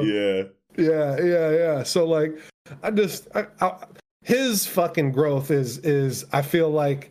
I mean, he's like the Rock Lee kind of, even though like he has energy, but he like still kind of feels like the I'm gonna maybe Kuwabara. I mean, same thing kind of where like I'm the lower ranking guy, but I'm about to persevere through fucking strength and toughness and willpower. One, all things considered at the end of the day, but I have the most heart and no one's arguing that. Yeah. Mm-hmm. Sure. Yeah. So I'm hyped for him more than anything, but we got coins, it tells who's got what coins here. There isn't that many contenders. I mean, I guess there's a lot with 3 coins, but like, I feel like if 5 coins is normal, like, I felt like there would be more people in the 5 coin range instead of just 3 people. Like, it's only Lance, Margaret, and fucking. Well, I think and Mash. Mm-hmm. Right, but I do think that like obviously Mash has Mash has 7. Yeah, he has 7. 7. That's what I'm saying. 5 plus. 5 or more, yeah. But that means that they have as a team, assembled. Let's see, 3 for Dot, 3 for Finn, 5 for Lance. Mm-hmm. And 7 for Mash, so that's like 12 plus 6 or whatever, 18 or whatever. They've got a fuck ton of coins. Like So I think basically what I'm getting at is that I would have not expected more 5s because I think everyone did this exact thing, right? Divvied out more so that more. I'm gonna divvy out to my boys. Yeah. Let's get my boys in here so they can. I literally just thought about that as you were like saying that, and I was like, if he doesn't say it, I'm gonna say it. But you, and obviously that's presuming that they knew that they were changing the criteria to get in here beforehand. I don't know if they said that anywhere. You got to give that. You gotta give that information before. Change the rules and all of a sudden, like, oh yeah, by the way, all you people in the stands with 3 coins, like, feel free to come on down. It's like, they said that shit way early. The announcement and notice. The narration boxes are reiterating the information after it's already been communicated to the people. You guys are going a little too far. You could say, hey, present your coins. How many coins does everybody have here? And everybody has to go and officially declare how many coins they got. And knowing they all know that, hey, you need 5 coins to participate in this. They all show up. Hey, we only got 3. We only got 3. We only got 3. Sure. Mash. I mean, it does kind of look planned, but you could say, okay, now that we have the official count on who all have coins, everybody with 3 coins or more gets to be in this year. It doesn't have to be. It doesn't have to be fucking the Tenkaichi announcer. Hey, if you got 3 coins in the stands, come on down. You get to be in the fucking tournament, buddies. It's not. But the fact that you do see him divvied that way, I mean, I guess. It's I think you just explained a way to where it could be either one. It could literally be what Nick was saying. They also say that the exam was pushed forward, right? Mm-hmm. Like it was going to be in April. No, it's actually going to be in March. So they always knew. Yeah. So then, panel on page 9. And after that, these are the coins we got 3 per person sounds good. It's just Mash divvying them out equally to his team. That's right. It's not, they're not planning for 3 coins so you get in this thing. It's just Mash being diplomatic and fair and saying, hey, even though I did all the work, y'all put in your work, and you guys, we're all going to split these coins up equally, right? Yeah. Like so I would say this is coincidental that Mash is doing this, and that Mash is divvying them out the way that he is. But then also, if they're going to accelerate, like if they're going to move the date forward, it's because they've already, I would say it's because they've already like factored in everything that's going to make them decide you need 3 coins this year. Right. So like like the 3 coins this year was decided when they were going to move it up in the first place. Like all of that stuff was decided. So then they tell people you only need 3 coins this year, and then everyone makes sure that, oh, okay, well then here's a couple more coins for you so you can get in. So I think it could still go either way. Well, just the way these panels are laid out, just because this one does appear coincidental in 9, it's like when I look at them again, and it's like after that, these are the coins we got from Lang. 3 per person sound good? Here, I'm just going to split them up. Like, and they're all like, like it does seem coincidental here, but really, I mean, okay, you get Finn being remorseful or whatever that he got these coins, whatever that is, but like, right away you see Lance, like he's preparing for battle, basically, right? Yep. And Dote is excited for the tournament. That's why he can't sleep. So I mean, yeah, you could definitely say that it feels those other panels after that feel planned. It's just that one panel right there that makes it look like that's coincidental. Right, but like, right. For Lance to be preparing for battle, looking at his sister's locket, like, Anna, I'm coming for you, and fucking Dote not being able to sleep, and maybe this is Finn's reaction later. I can't. I'm sorry. I don't want to be in the fucking tournament at all. You gave me enough coins to be in here. I do think that's but what I don't. Saying. Yeah. Okay. So yeah, that's Yeah, I think I'm on Nick's side now. It's just weird to have one panel be so coincidental, and again, it can all be translation. It could be the translator. Or it could have been not coincidence at all, right? Like or he got 7. He already had 7, so like I know I need 7 or whatever. Like because I'm pretty sure that the 7 was thrown out before, right? Like you need 7 to become a divine visionary. I don't remember. No, it was definitely 7, and each of the 7 coins was made up of 5 pieces, right? So he needed like 35, right? Yeah, something like that was said, and it feels weird because, like you're saying, because it did feel like if you just got enough coins, you were the divine visionary candidate. Like whoever has the most coins at the end of the dorm or at the end of the season for these dorms. You're the one who's the candidate, and I don't know what you had to do to go from candidate to actually divine visionary, but like right. But this does make sense to have this, obviously, this tournament type thing. But I agree with you. It felt like they said, if you just get 7 coins total, you're divine visionary, the next one in line or whatever, because we were talking about how it's like valedictorian, right? Like they were basically talking like how that's exactly the same, concept. What if that's how it was supposed to go, and then editorial was like, no, do a tournament arc. Yeah, I mean, it's possible. Could happen. Very possible. Very possible. So that's definitely kind of what I was throwing out there too, because I feel like Nick was right. Like it did feel like there was, I don't know, a firm number there, and then you just go and you're just that. But yeah. But let's talk about these contestants or whatever, huh? There's a couple I want to comment on specifically. Like one, this Pawn Taurus guy. Top middle of page 19. Yeah. Where's his lines? This might be a scan thing where like the line is so fine and the scan didn't pick it up. You know what I mean? Yeah. Which I mean couldn't even happen in officials, right? I've seen say like different translations, even on Shonen Jump, have different qualities of scanning. Yes. So like it is possible that this is a missing line, but that seems like a big miss, right? Yeah, it's like a huge miss. Like editorial would have been like, oh shit, like we'll just draw that a little deeper. So it's like, is this dude a zero liner who can like unlock the line like or conceal it rather? Conceal it, sure, and unlock it and show it voluntarily like Rain does with his third, but he can do it with like all of his lines. Say, I don't know. Yeah. Is it just on this side of the face that's cut off by the? It very well could camera? Be. Yeah. It's on the other side of his face. That's definitely could way over here towards the back of the ear and the neck. That's, because. You still can see a part of the right side of his face, of course. This dude, more tomato, like more. So his line design, the first thing that came to mind when I saw his line design was like geokinesis, and like maybe he can conjure mazes. Because his line design looks kind of mazy, you know what I'm saying? So like that'd be sick. Maybe he has like landscape, control to some degree.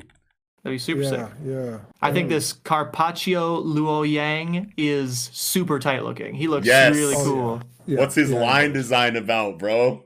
Yo, I don't know. It looks like a staff. I mean, like it looks like it looks like a staff. Yeah. Yeah, like a mage's staff, but like traditional magic. That's the thing is that like some lines, zero affinity, some magic. This is the affinity of magic affinity of magic. Right? General, that'd be sick. A general zero type. But see, like at the same time, though, what's so frustrating about theorizing, powers based on line designs is that I'm pretty sure that we can be confident to say that there are some designs that don't give away what your ability is. Yeah. So like at any point in time, the author can just be like, well, this one doesn't show what I mean? And it's just like, fuck, man, like I have so many maybe ideas. we just haven't solved the mystery, or maybe they do all yes, and we just didn't notice it. But there are some where everyone has the same solid line, one line, down the same side that of their could mean something. So could mean maybe that could mean a clan of some kind.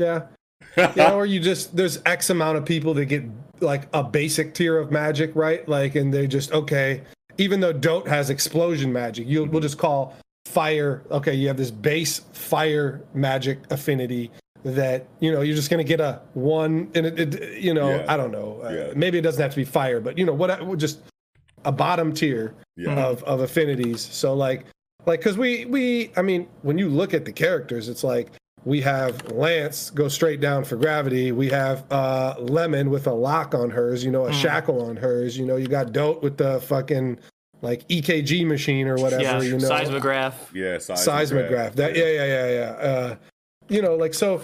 I mean, I'm still on that boat, and I just think that they're just trash tier. I don't know, whatever you want to call it. Trash tier. You don't get a design that reveals your affinity. Yeah. But then it's still the same situation then, because then that still means that not all lines tell you what you can do, which means that at any point in time the author can just be like, this one doesn't tell you. Maybe you have we know lines are not like absolute, right? They can come and go. We have theorized that we can fucking Zetsu suppress them. Yeah. So is it possible that you just get a straight basic ass line until you've unlocked X amount of your magic and your line will turn into your Yes, that's it. There it is. I can see it. I love that. That makes me feel so much better about this entire thing. Mm-hmm. I just don't know enough, Yeah. At the very end here, like MASH, where it says like 7 coins. Like I just love the lead up, right? Like all the 3 coin people, 3 coin, 3 coin, 3 coin. Oh, there's some 4 coin people, 5 coin. MASH still has 7. Just like the cape flutters out. You know what I mean? Like ooh, so and look at how he's drawn.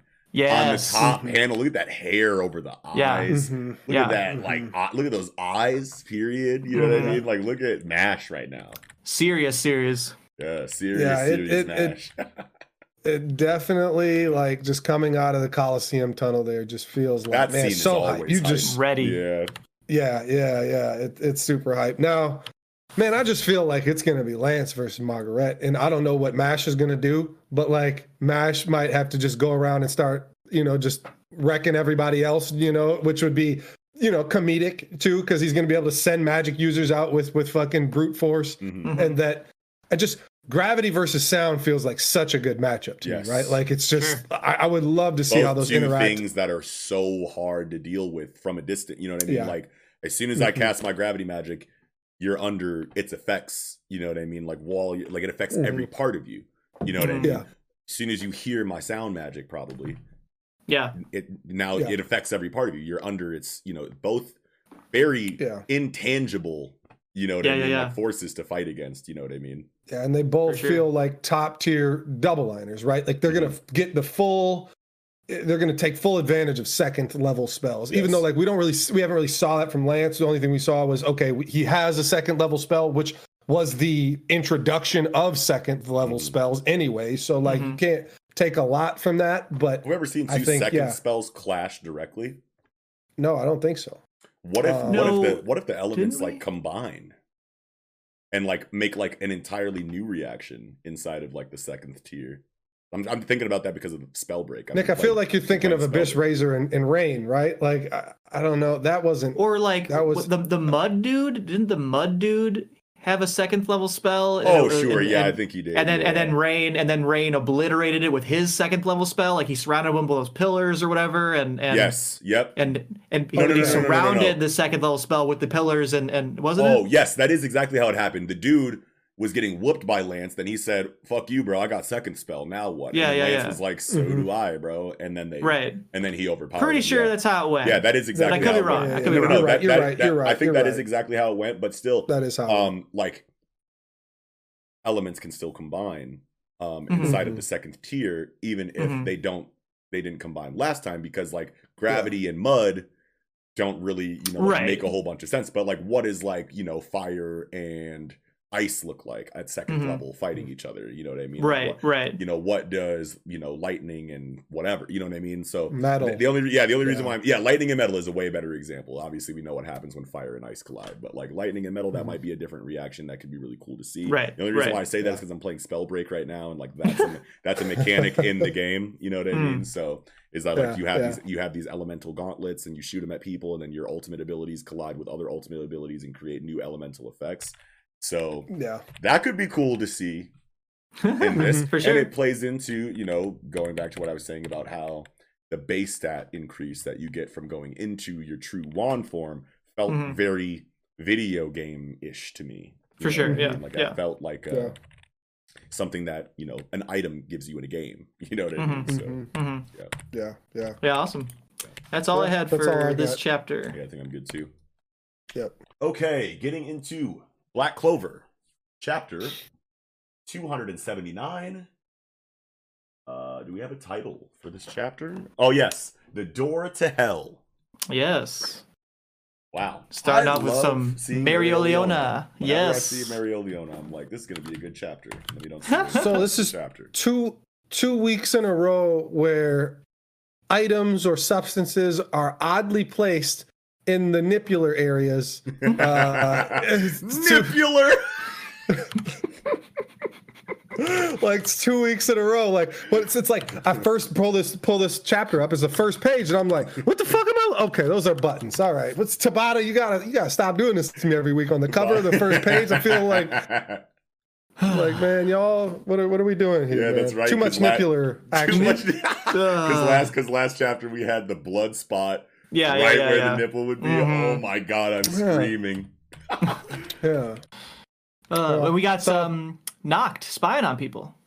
Yeah, the cat. That's super cool that the cat does that. Okay, oh my god. So when I first read this, I was like, Vanessa's here?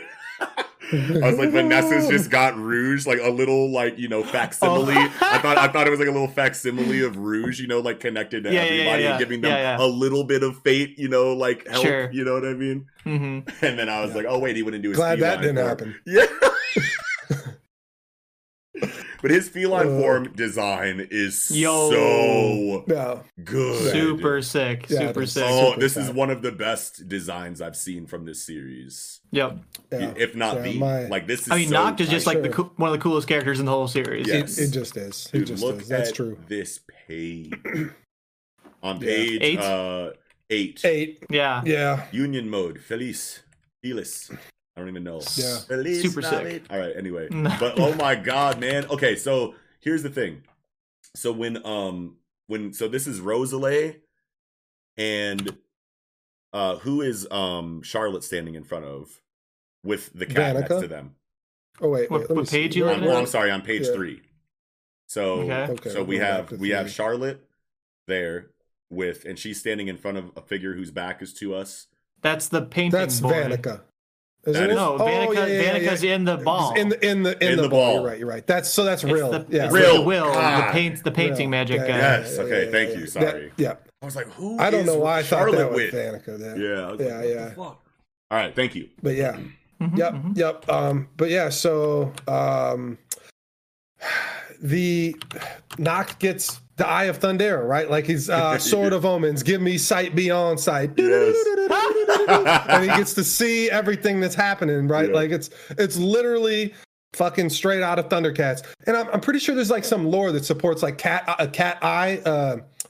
Man, what's a jewel? There's a jewel. There's a cat eye jewel. There's a cat eye. Yeah. I felt like there's some. Man, I don't know what culture it comes from, but something where there's some lore there that has like an all-eye seeing ability. Oh, all-seeing eye thing, sure. Yeah, all-seeing eye kind of thing. Maybe that's what's going on here, which also would tie into why Lionel can do it with the Sword of Omens as well. Sure. Through the Eye of Thundera. I like that better than at least the name, like the name and the technique here, like Heaven's Shadow, Second Sight. It's like, okay, you have shadow magic. What are you telling me here? That you literally you're using the clouds, the heavens, and the shadow of the heavens onto you can see anything? Like that seems like a stretch of the concept of shadow and shade or whatever. But I didn't even think about that. The shadow that's casted from the clouds. I guess that's what it means, right? Oh, okay, like, so that's a shadow, and I can see through that. I can see everything that shadow touches. That'd be wild. I would assume there's some proximity, right? There should be a true magic label on that then. Yeah. I mean, maybe, but regardless, you would think that if that is exactly what's happening here, there has to be a proximity. Like it's only the clouds directly above me because that's what's happening. I mean, these are clouds directly above Noct. It's not like he's seeing what's happening in the fucking Clover Kingdom right now, right? So I don't even think this has anything to do with balance clouds, personally. I think that what I took from it was that he's just basically using shadows to see, and the shadows that are already there grant him vision. Yeah, but I mean, like inside of this canine form only. Or it's cat, but yeah. Or I mean, feline form. Yeah. Mm-hmm. But yes, that is the way that I took it. Inside of this form, I can see through shadows inside of a certain proximity. Yeah. Yeah, I mean, but it's called Heaven's Shadow, and yes. Yeah, it is. And there's also like you can be inside, right, inside a building, and there's still lights and shadows, right? So like they all can't be touching all the shadows, right? Like so I totally see what you're saying, and it definitely could be that way that just like kind of like a area of effect, all the shadows in the area I now have vision access into. Yes. I do think it makes sense based on the name that like. But why do you get the bird's eye view? Yeah, you get the bird's eye view. Yeah. So but if it is a situation where it's like, okay, the shadows above us the clouds above us are casting a shadow. Mm-hmm. I have vision inside of that shadow. Mm-hmm. That I feel like should be a true magic spell then, because maybe if you can pull a lightning bolt, from a cloud. Mm-hmm. If you're a lightning mage and you're using true lightning magic, then like that's not too far outside of the realm of possibility for a shadow user to use the shadow cast. They're getting hit with the element though, right? Like Gaja is taking lightning from the cloud, hitting it, harnessing it, and using it again. And that's true magic, right? Like it's not just I pulled a lightning bolt out of the cloud and I'm just gonna have I'm not Big Mom and that's not fucking Zeus up there zapping whoever I wanted to zap. So absolutely. Maybe that is the difference, and like, but then it also feels like what he's doing with the devil. But there's a devil. No, but still, I'm saying, like, even inside of your explanation with Gaja, though, Gaja gets the lightning bolt to hit him, and then he takes that true lightning bolt energy and manifests it in his own way. It's still a giant cloud that's casting its own shadow that Noct can tap into outside of his own personal shadow magic. But you would feel like that shadow has to hit Noct, and he has to take it in and use it some other way, right? Like because he's inside right now, so that shadow wouldn't reach him. Yeah, and let's not act like we can. If any of these, if there's even going to be rules to any of this shit we're talking about, so like, I mean, we very well could be. Thought, but we I don't could think we're be qualified to try to try to make sense of the energy system right now. To go back a little bit, I just love this like page 4 or 5 or whatever, where like Dante's like, yes, like fuck, let's square up, let's do it, baby, and then zucchini, just like, what is this feeling? You know what I mean? Like, oh man, and I love that.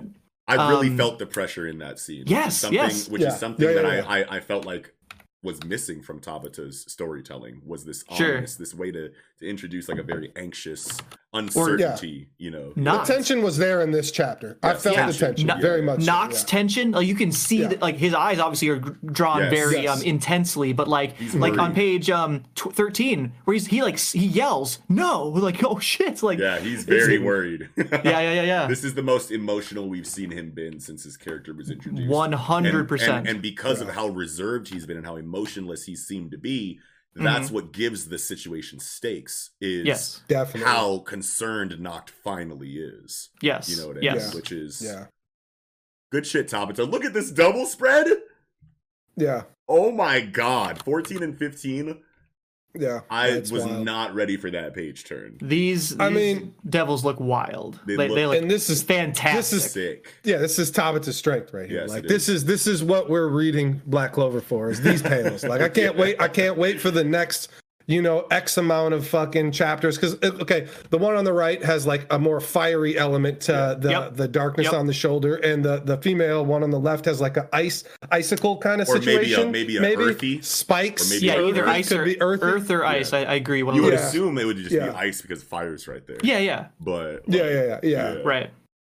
Hard but the composition of the arms, right? Like the fire one looks like the arm is kind of made of like smoldering energy, right? Where the right one looks like that is kind of more earthy, right? Or I'm sorry, the one on the left and on her right arm is rocky. Yeah. So I think that's probably texture right. But game is drastic, bro. Yeah. Like, that's for sure.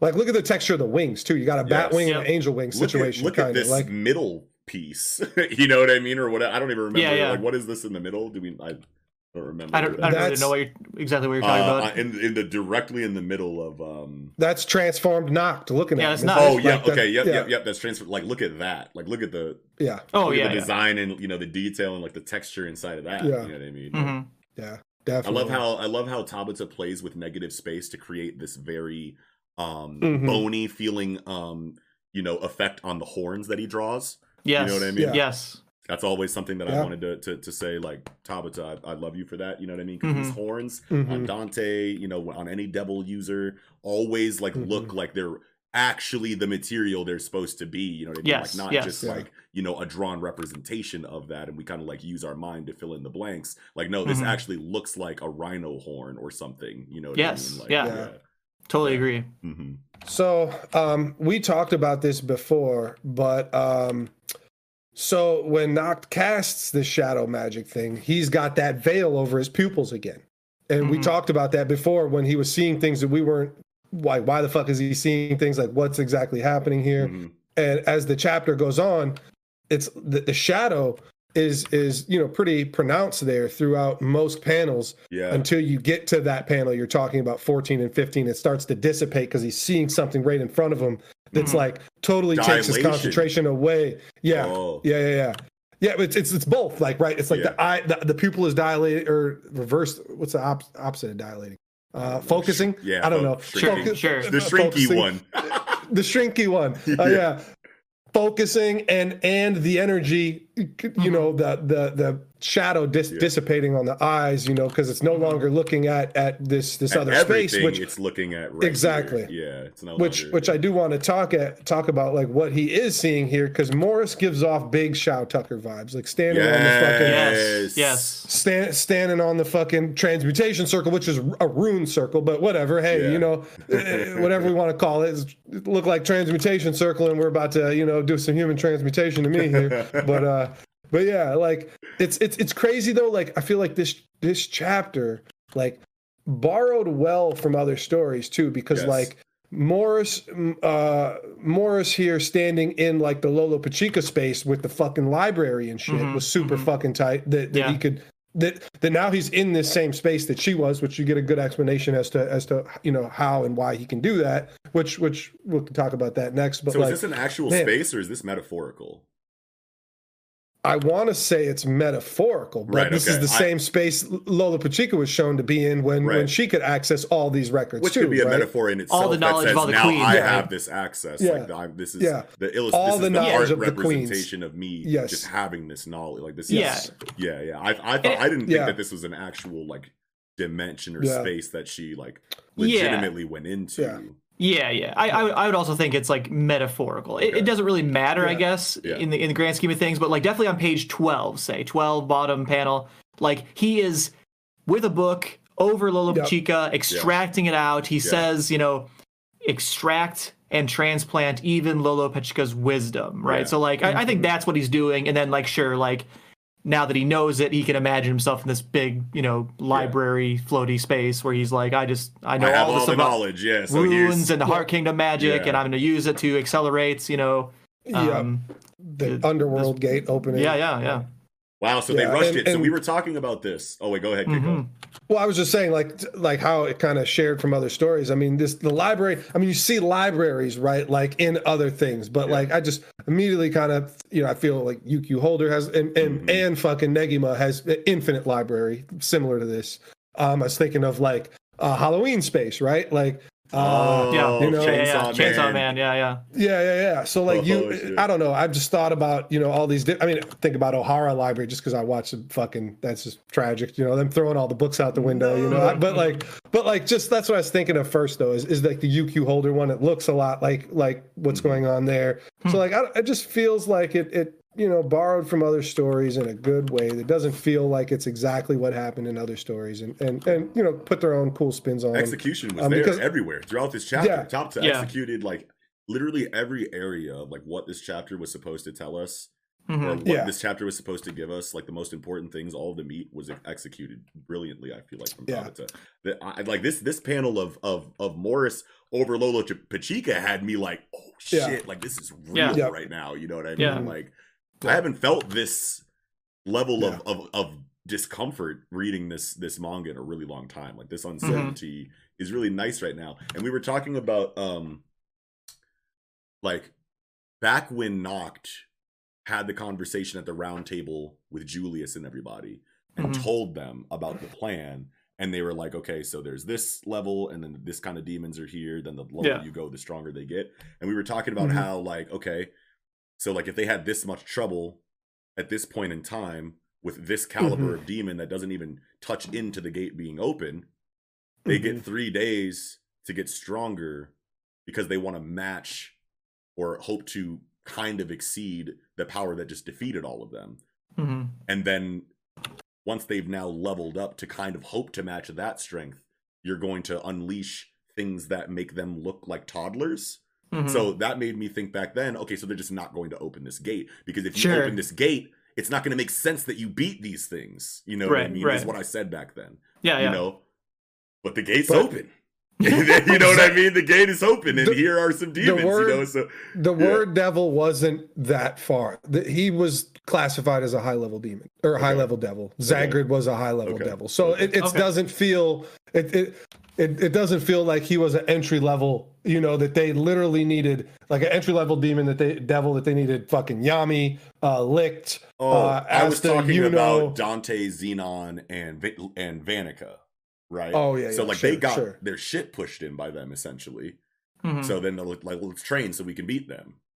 You know what I mean? So they're training to beat something, that is way weaker than the thing that they just unleashed. So like, at what Asta's form that they teased is going to be enough, or like I don't know, man. Like it's just weird. I don't see like I don't know. I was really confident that they just wouldn't open the gate. Right. And also, I do agree that before it was said that as you go deeper down into the Kifloth or whatever you want to call it, right? The levels, they get stronger. They get stronger. But then these ones that came out, I mean, like, sure, I mean, they could be weak for the highest order, but it says they are devils of the highest order, right? Like, these are top tier, like, maybe the highest order is this entire hierarchical underground. Right. Yeah. Right. And then obviously it just... The highest order is obviously at the bottom, but they're still classified as highest order just by being demons in the gate. Right. But I totally agree with you though. Like it will be interesting to see how this is handled because certainly 3 days ago or whatever in time, no one would be able to beat these people, right? Like impossible. If you can't even beat Vanica, Dante, and Xenon. There's no way you'd be able to beat a real demon, devil coming out of here, right? So, like, it will be interesting to see how this is handled. Yes. For sure. But so, I'm very Zagrid, the word devil Zagrid did not look as he didn't have as much going on as these devils, right? Like these devils have like this element to them that's clearly pronounced, you know, and that they got just their wings look more like just crazy. They have like these like little half or quarter masks on. Yeah. Like Zagrid didn't have a lot of that shit. So did I Zagrid feel like have booty wings, or did he have shoulder wings? No. Here, let me see. I think he had shoulder wings. I did pull up a picture of him. Yeah, I did pick up a picture of him. I wonder where booty wings come from, because I mean, like that's a Lovecraftian thing too. Yeah, I'm not sure, but I think it's safe to say that Zagrid was a mid-tier demon or devil, and these are actually the high grade, whatever, all the way in the bottom of the the deepest depths of hell devils. Oh, okay. I'm very confident they are. Or at least among the higher ones. So they fast-tracked all the way to like the bottom, like 9th circle. To the bottom right away, which is a huge question because it's like, why, right? Like, why was this a mistake on Morris's part? Like, okay, I took in all this Lola Pachica information and I opened the rift too big, right? Like, and we're bringing out the deep depth ones already, right? Why would it be too big for him? He wants them to come out. Well, so Morris is just it's hard to say. Like, it's just really hard to say, like, what his goals are, I guess, because it's like, he's a devil host. He's been, I don't know for how long, maybe his whole life. It almost kind of sounded like he was almost born a devil host, right? It's like a heavenly restriction almost. I was blinded. Yeah, right? It did sound like a heavenly restriction when I was reading it. I was like, what are they saying right now? Yeah. So, like, that's why I was just like, we don't know Morris's actual motivations, and we don't know anything about the origin of devil hosts, like what the qualifications are. Right. We don't have exposition on like what makes you okay to have a devil in you. So it's just thinking like Zagrid was like it's just really hard. If Zagrid's not like a mid-tier devil and Zagrid was like the weakest devil you could get, it could be that too. It took a lot to fucking beat Zagrid. So much. It took all the strongest characters we know in the series. On the good side, and antagonist, protagonist, they all had to fucking basically band together to fucking fight him. So like, if that's the case, like, I mean, Dante has been excited to fight forever and ever and ever here, and on this last panel, he's page 16. He's pretty shook once fucking Jack gets blown past him, right? Like he's like, oh shit! Like feels like Dante wants to fight devils, but these ones are too like actually the highest order. Like these are too high of devils. I didn't sign up to get these devils out here. Why is Morris doing the most here, bringing these super top tier devils out right now? Like I don't know. I know. Is Jack gonna be all right? He got hit by both of these. He got hit by both of these devils. Just the one. No, because both of their hands are up. Well, one said I missed, and one was swinging at. One was swinging at Notch. Oh, okay. Sure. That's characteristic agility and dodge. Still though. Yeah. I mean, sure, Jack is getting messed up a little bit. I imagine. I definitely thought he got hit by both of them. Okay. So sure. He could, In terms of the motivation, I mean, like, I guess I'm unclear why we're concerned or questioning the motivations, because everyone who is wanting to open up this gate, right, are bad and they're trying to get demons into the world. That's the only motivation, right? There's no making a power source. There's no. What do you think the motivation is? True. Everyone's just trying to open the gates. Like, what motivation is there? Dante wants to fight the strongest devils, right? Like he basically wants to be like he wants like full power over his devil. Like he wants actual full control over Lucifero, right? Like, or maybe he just wants true devil strength or true devil level strength. Yeah, it feels like he actually wants something like that's not just I'm going to.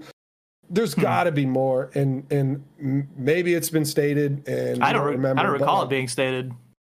I know that we've gotten a flashback of Dante for some reason.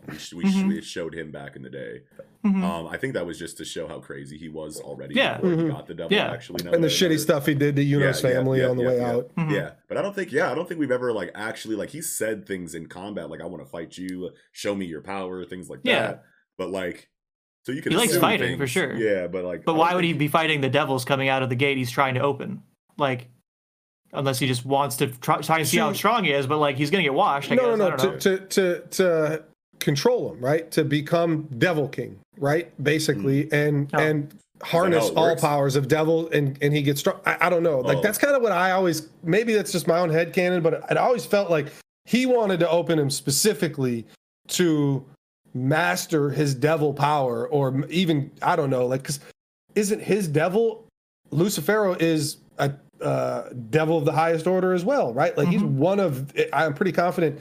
He's supposed to be kind of made out to be like the devil, the strongest devil, yeah, the devil. Maybe, so yeah, and I don't know, they can't go 100% like Noct, right? Like that's why they have these percentages because it's a different unit type, yeah. So I don't know, but we'll see. I guess I felt like there's something a little more there that, and I just feel like Morris too, like them teaming up with Morris just because it's like, hey. You were the crazy fucking Diamond Kingdom scientist, and we need a scientist, and here you are. We're gonna have you do this thing. I don't know. Like they're just. I'm just gonna give Tabata the benefit of the doubt and assume there's a lot. Maybe not even a lot, but just more to it than I want to bring devils out to just kill everybody and just unleash chaos on the world. Right? Like. I feel like there's more to it than that. I would love for there to be more. I hope that there's more. I feel like I need there to be more than that, and I'm assuming that there is more. Yeah, well, I don't hyped that Morris has been in the story. Like that was it for me. But yeah. But yeah, that's really all I have though. I don't have too much more here. I think the tension in this was good. I felt it the entire time. Yeah. I am scared for the characters at the end. Yeah. I was worried when the fucking energy exclamation points whatever happened, you know. Yeah. So like that. It was a good chapter. I like this chapter, I think that I love the last couple chapters. Me too. And I agree with what Nick is saying. This like how this is going to be handled with arcs. You know what I'm saying? Like this happens all the time with me. You know what I mean? Where I'll be like, I'm not really feeling this, and the Tabbats will be like, oh yeah, you sure? Well, here, and I'll be like, oh yeah, all right, yeah, more of that, and then he'll be like, back to it, back to what I mean? And I'm just like, well, fuck, dude. But still keeping my fingers crossed here for Black Clover, because I am very excited about the direction of this. Like this could go so many amazing ways. You know what I mean? But could go bad ways too if they somehow beat like if they just join with Dante right now and just beat him. Like it's just like stave him off, and then they get to like more time can pass, and I don't know, this gate's open, and they're like, well, fuck, we fucked up. They're way too strong, so I got to join forces now with the Black Clover, the Clover Kingdom. No. Wait, so if the gate's open, then what does that mean? Wait, Yami and William? Yeah, they're dead. No, they're not. They've only opened the fucking top level of the gate or whatever. I know, Kiko, you were saying like they dug down deep at the bottom level. Nope, not possible. That doesn't make any fucking sense. They only opened the top level, and so they won't die until the bottom level is open. Like they have all the levels. So they're gonna keep time. like shrinking and getting fruitier and fruitier. Yeah. Okay, all right, that's fine. Okay, so you're saying these devils are the weakest they're gonna face. Well, I'm saying they look the coolest almost too, because they are the weakest, because they are going to get smaller and like more sleek, because like then Zagrid was a higher devil than these two. I don't remember. I don't remember how high he was. Like that. If the design matters like that, then yeah. Yeah, it would. You would feel like if you have these two, this is the first time I thought about the design mattering for the power. I don't think the design matters at all. I think they just look cool. That's what I thought. I mean, but Zagrid's so much smaller than these without like a pronounced element, and like it was just a very different feel, which is good. If Zagrid is actually a mid-tier devil, then Zagrid is a lot stronger than these two devils, which would make a lot of sense to why they needed. No, these are devils of the highest order. These are top-tier devils. Yeah, they did say that. They're the weakest. They're the weakest top-tier devil they're going to face, and I don't think Zagrid was. No, but you're saying Zagrid better not be this strong. Maybe it makes sense, I guess, if Zagrid was this strong and then took Yami and Licht and everyone to beat him, right? But I don't think the design. I don't think the design matters, because like, how would you design a word devil to be looking elemental like these two, right? Like, I think these just look cool. Let's be happy with how cool they look, and we'll see how the next ones come out. But I don't really see. But The design, Zagrid, power level. Zagrid is much. His design is much different from these two. He doesn't have a mask on at all. His whole face is exposed. He has big shoulder wings and not tiny back wing or smaller back wings. He's just smaller and sleeker. So much smaller than these ones. You know, like and if you go by the Frieza rule, the smaller he gets, the stronger he gets. Right. So like, I mean, I don't know, but like, I definitely think that design could, play a factor. I'm not saying that. I mean, it's Tabata's strongest fucking. This is his strongest characteristic is like design. Weird to think about. You know what I mean? Right now, like for me. But Nick, I just want to. You're saying the highest order is the weakest tier. It's the top tier and it's the weakest.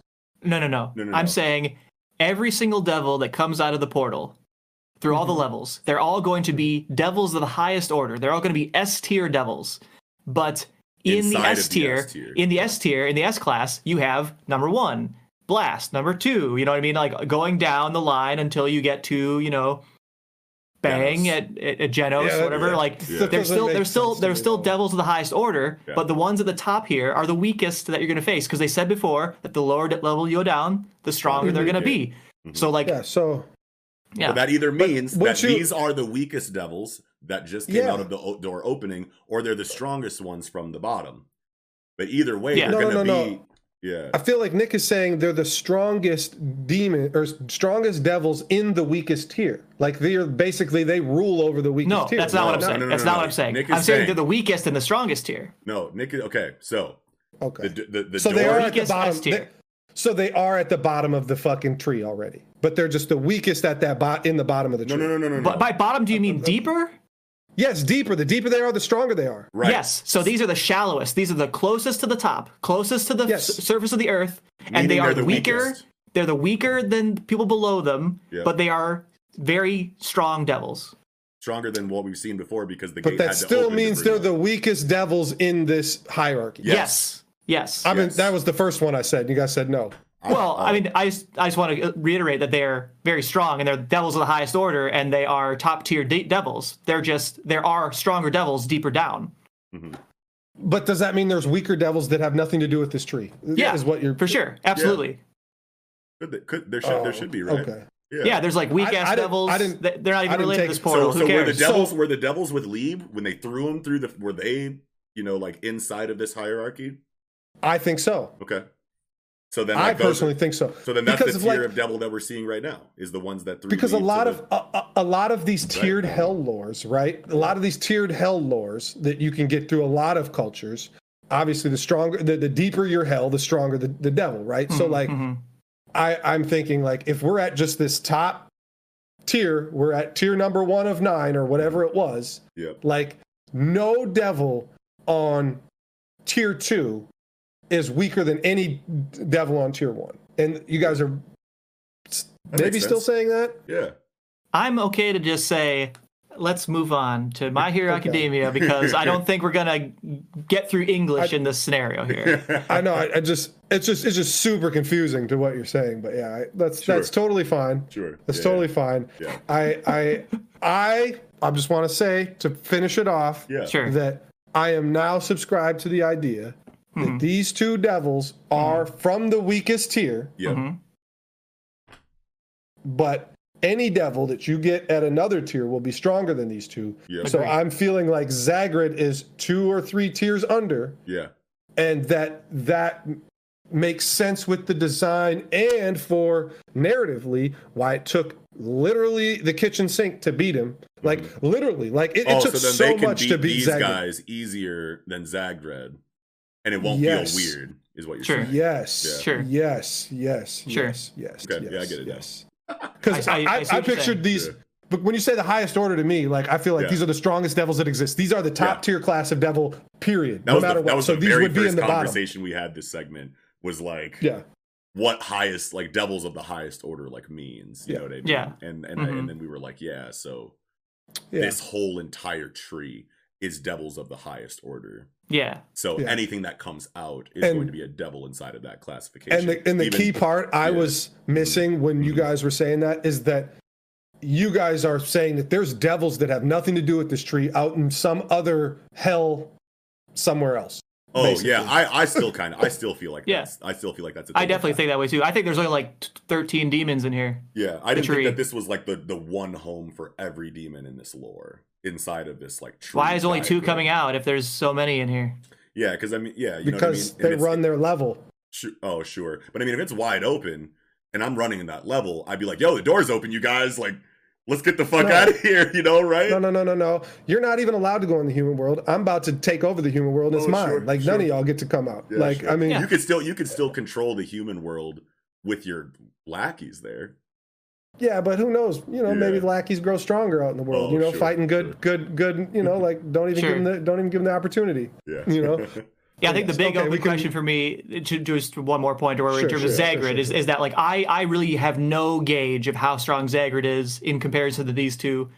I think we will find out, right? Yeah. Like we'll quickly find out, and I hope we get like maybe some confirmation, like a dialogue from someone saying like, "Oh yeah, that Zagrid dude, like he was pretty strong, like way stronger than these two," or say maybe, "Oh, like these two are way stronger than him," right? I would love to get some language there because like delineation. Yeah. Because currently I'm unclear. Yeah. The thing that wouldn't make sense if Zagrid is from the same level as these 2 demons, and these 2 demons devils are extreme, like way stronger than Zagrid. I don't know. That would just feel odd. That would weird. That would feel weird. Yeah. I mean, any kind of explanation will help. You know what I mean? Like exactly. Write, like even if that did feel weird to us, Tabata could write an explanation for it. You know what I mean? Like we just have to wait for it. But I mean, if it feels weird right now, we can't really help that. You know what I mean? But But yeah, we'll see. Okay. All right. So we're good on Black Clover. I'm good. Great. Okay. Getting into the final segment of the night, Boku no Hero Academia, chapter 298. Sounds of Collapse. So this chapter is obviously a little bit of a decompression obviously chapter, like coming out of what has been happening for the last X amount of time. But I like how it's not a hard deviation. What I mean? It definitely still kind of trails, out of the last chapter, which I definitely feel like was the best choice here. You definitely, like with momentum like that, you don't just want to hard stop, cut it off, like because for obvious reasons. But I think that I think last chapter blends into this chapter very well.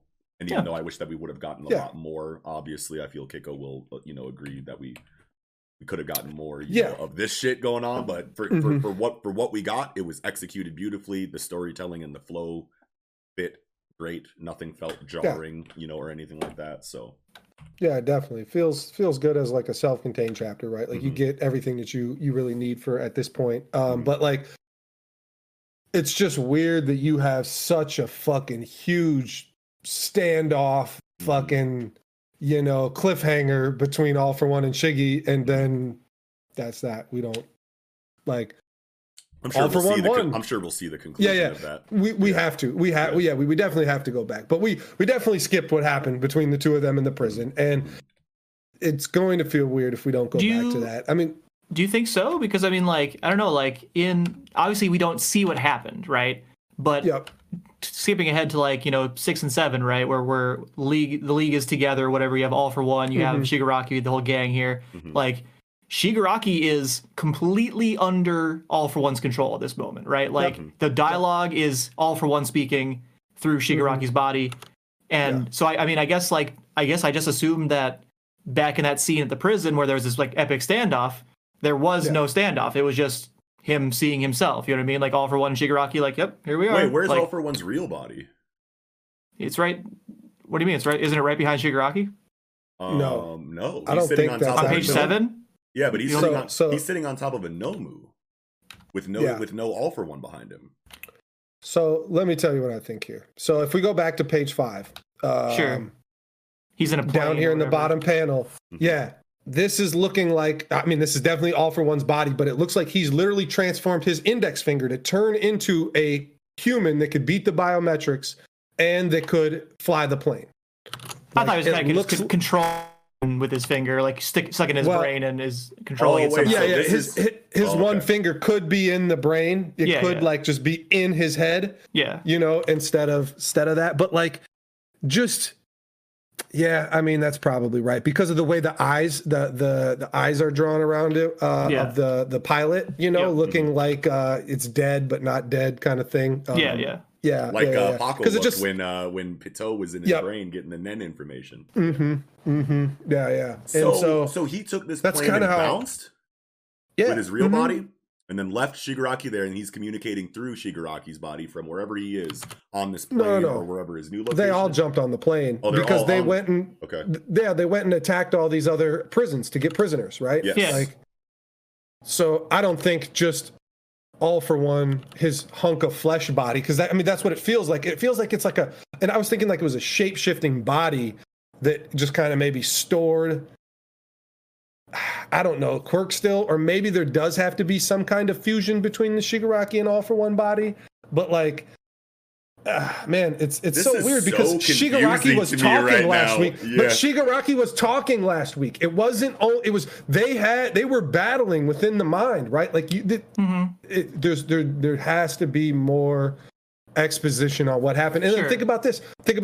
Where the fuck is Moonfish? Where the fuck is Muscular? Where the fuck is Chisaki? Right. You got where the fuck is Stain? Yeah. Why is Spinner just now realizing, like, who are you? This isn't the man I tried to follow. That's fair. Like, there's a whole bunch of stuff that I feel like needs to be explored. I feel like the way we'll get it is that, like, the next time there's a conflict, we are going to see that the antagonists of the scene are Moonfish, Muscular. They're going to be in their, costumes. They're going to be aligned with a certain group of people. That's going to be the next time we see them. And then we're going to get exposition thereafter on what they're doing there and what transpired in this missing amount of time. So to be clear, I just want to ask, like, so on page 7, you're thinking, and it's totally fine if you are, but you're thinking that All For One is not actually there in that panel. That's what I thought. That is a metaphorical. He's talking through Shigaraki, so Shigaraki, like on the bottom is there and talking and looking at you with his eye, but behind him, that All For One, you're thinking that is literally a metaphorical, artistic way of saying that this is All For One in Shigaraki's body. Is that what you're saying? Yeah, that's the way that I took it when I first read it, because I don't. That's fine if it is. Yeah, like he's so like he's right there on page 7. Yeah, you know what I mean. And obviously, you can just chalk it up to distance, not being shown adequately from this perspective, or whatever. But like he's clearly not there in the page before. You know what I mean? Yeah, it's not anywhere in the scene, not anywhere visible in the scene. Yeah.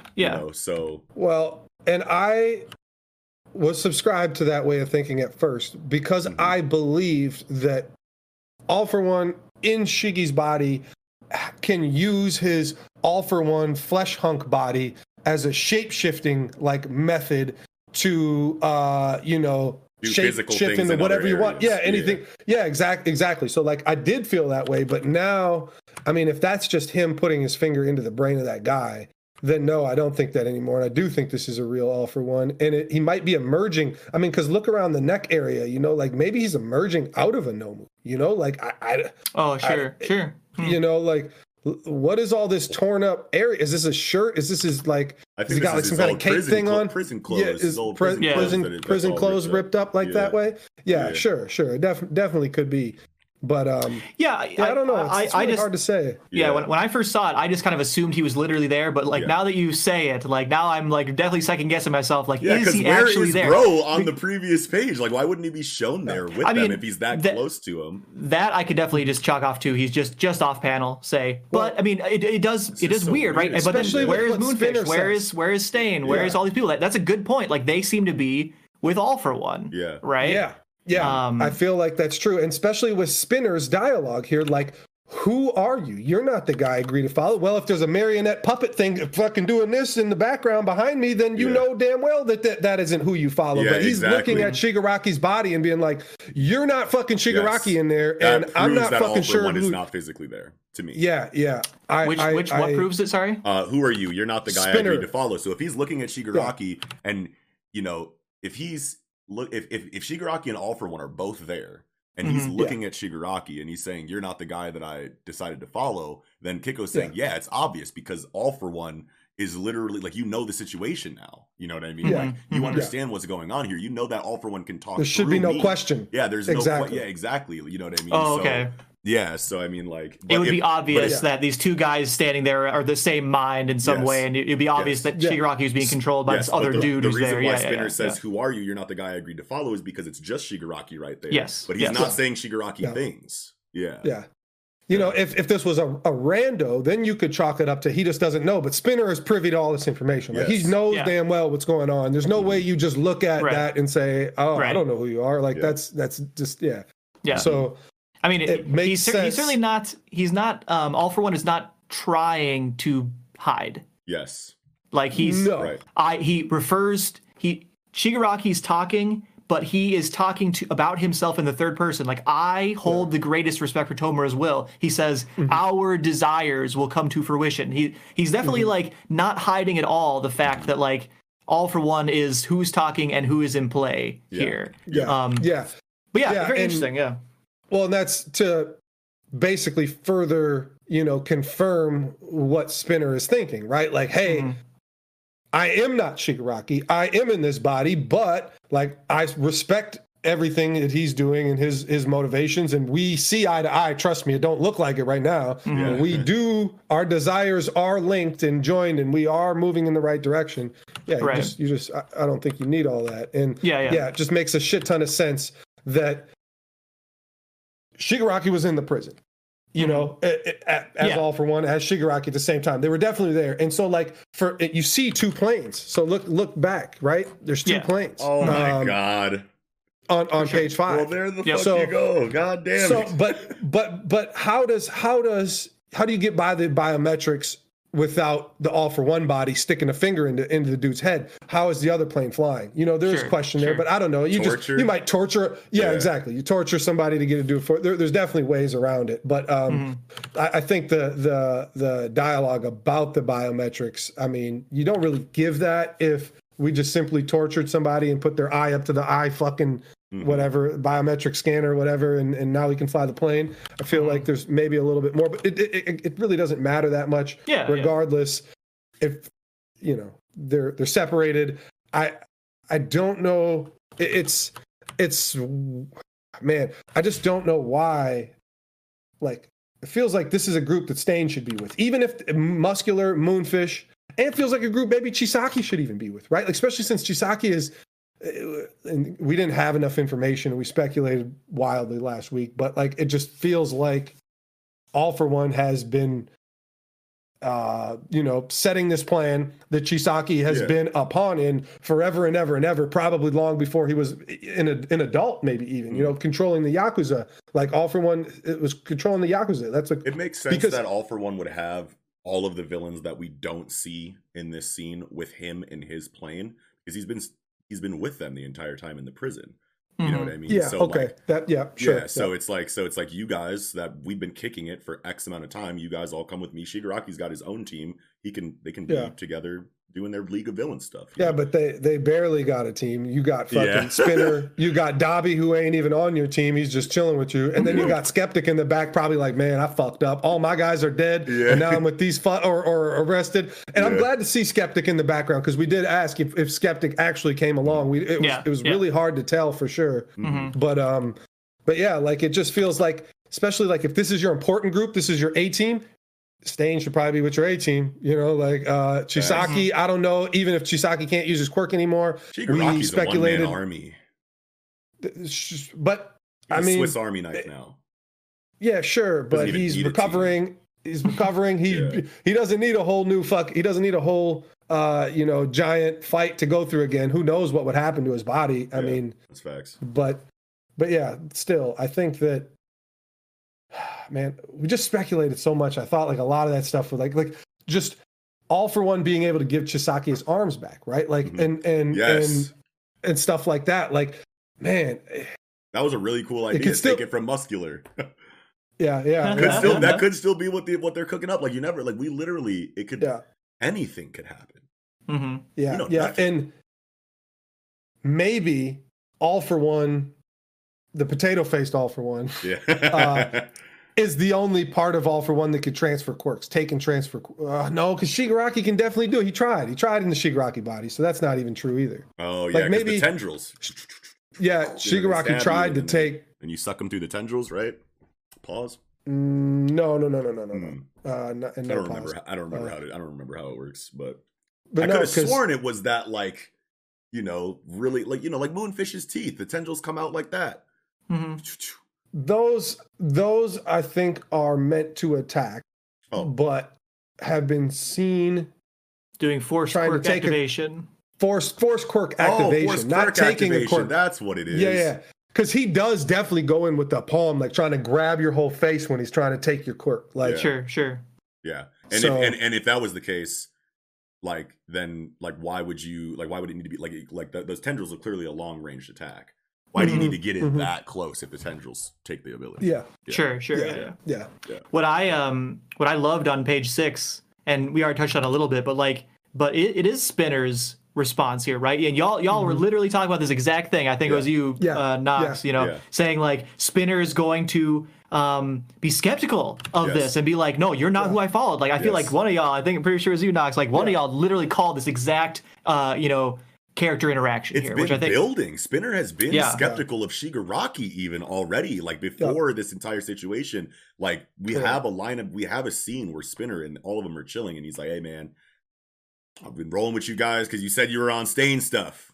This ain't Stain stuff. Yeah, like this ain't Stain stuff no more. Like, what's going on here? And then Shigaraki was like, "Don't worry about it, bro." Blah blah blah. And then it goes into like I think that was during My Villain Academia, or like right before the conflict started in that arc. Yeah, you know what I mean?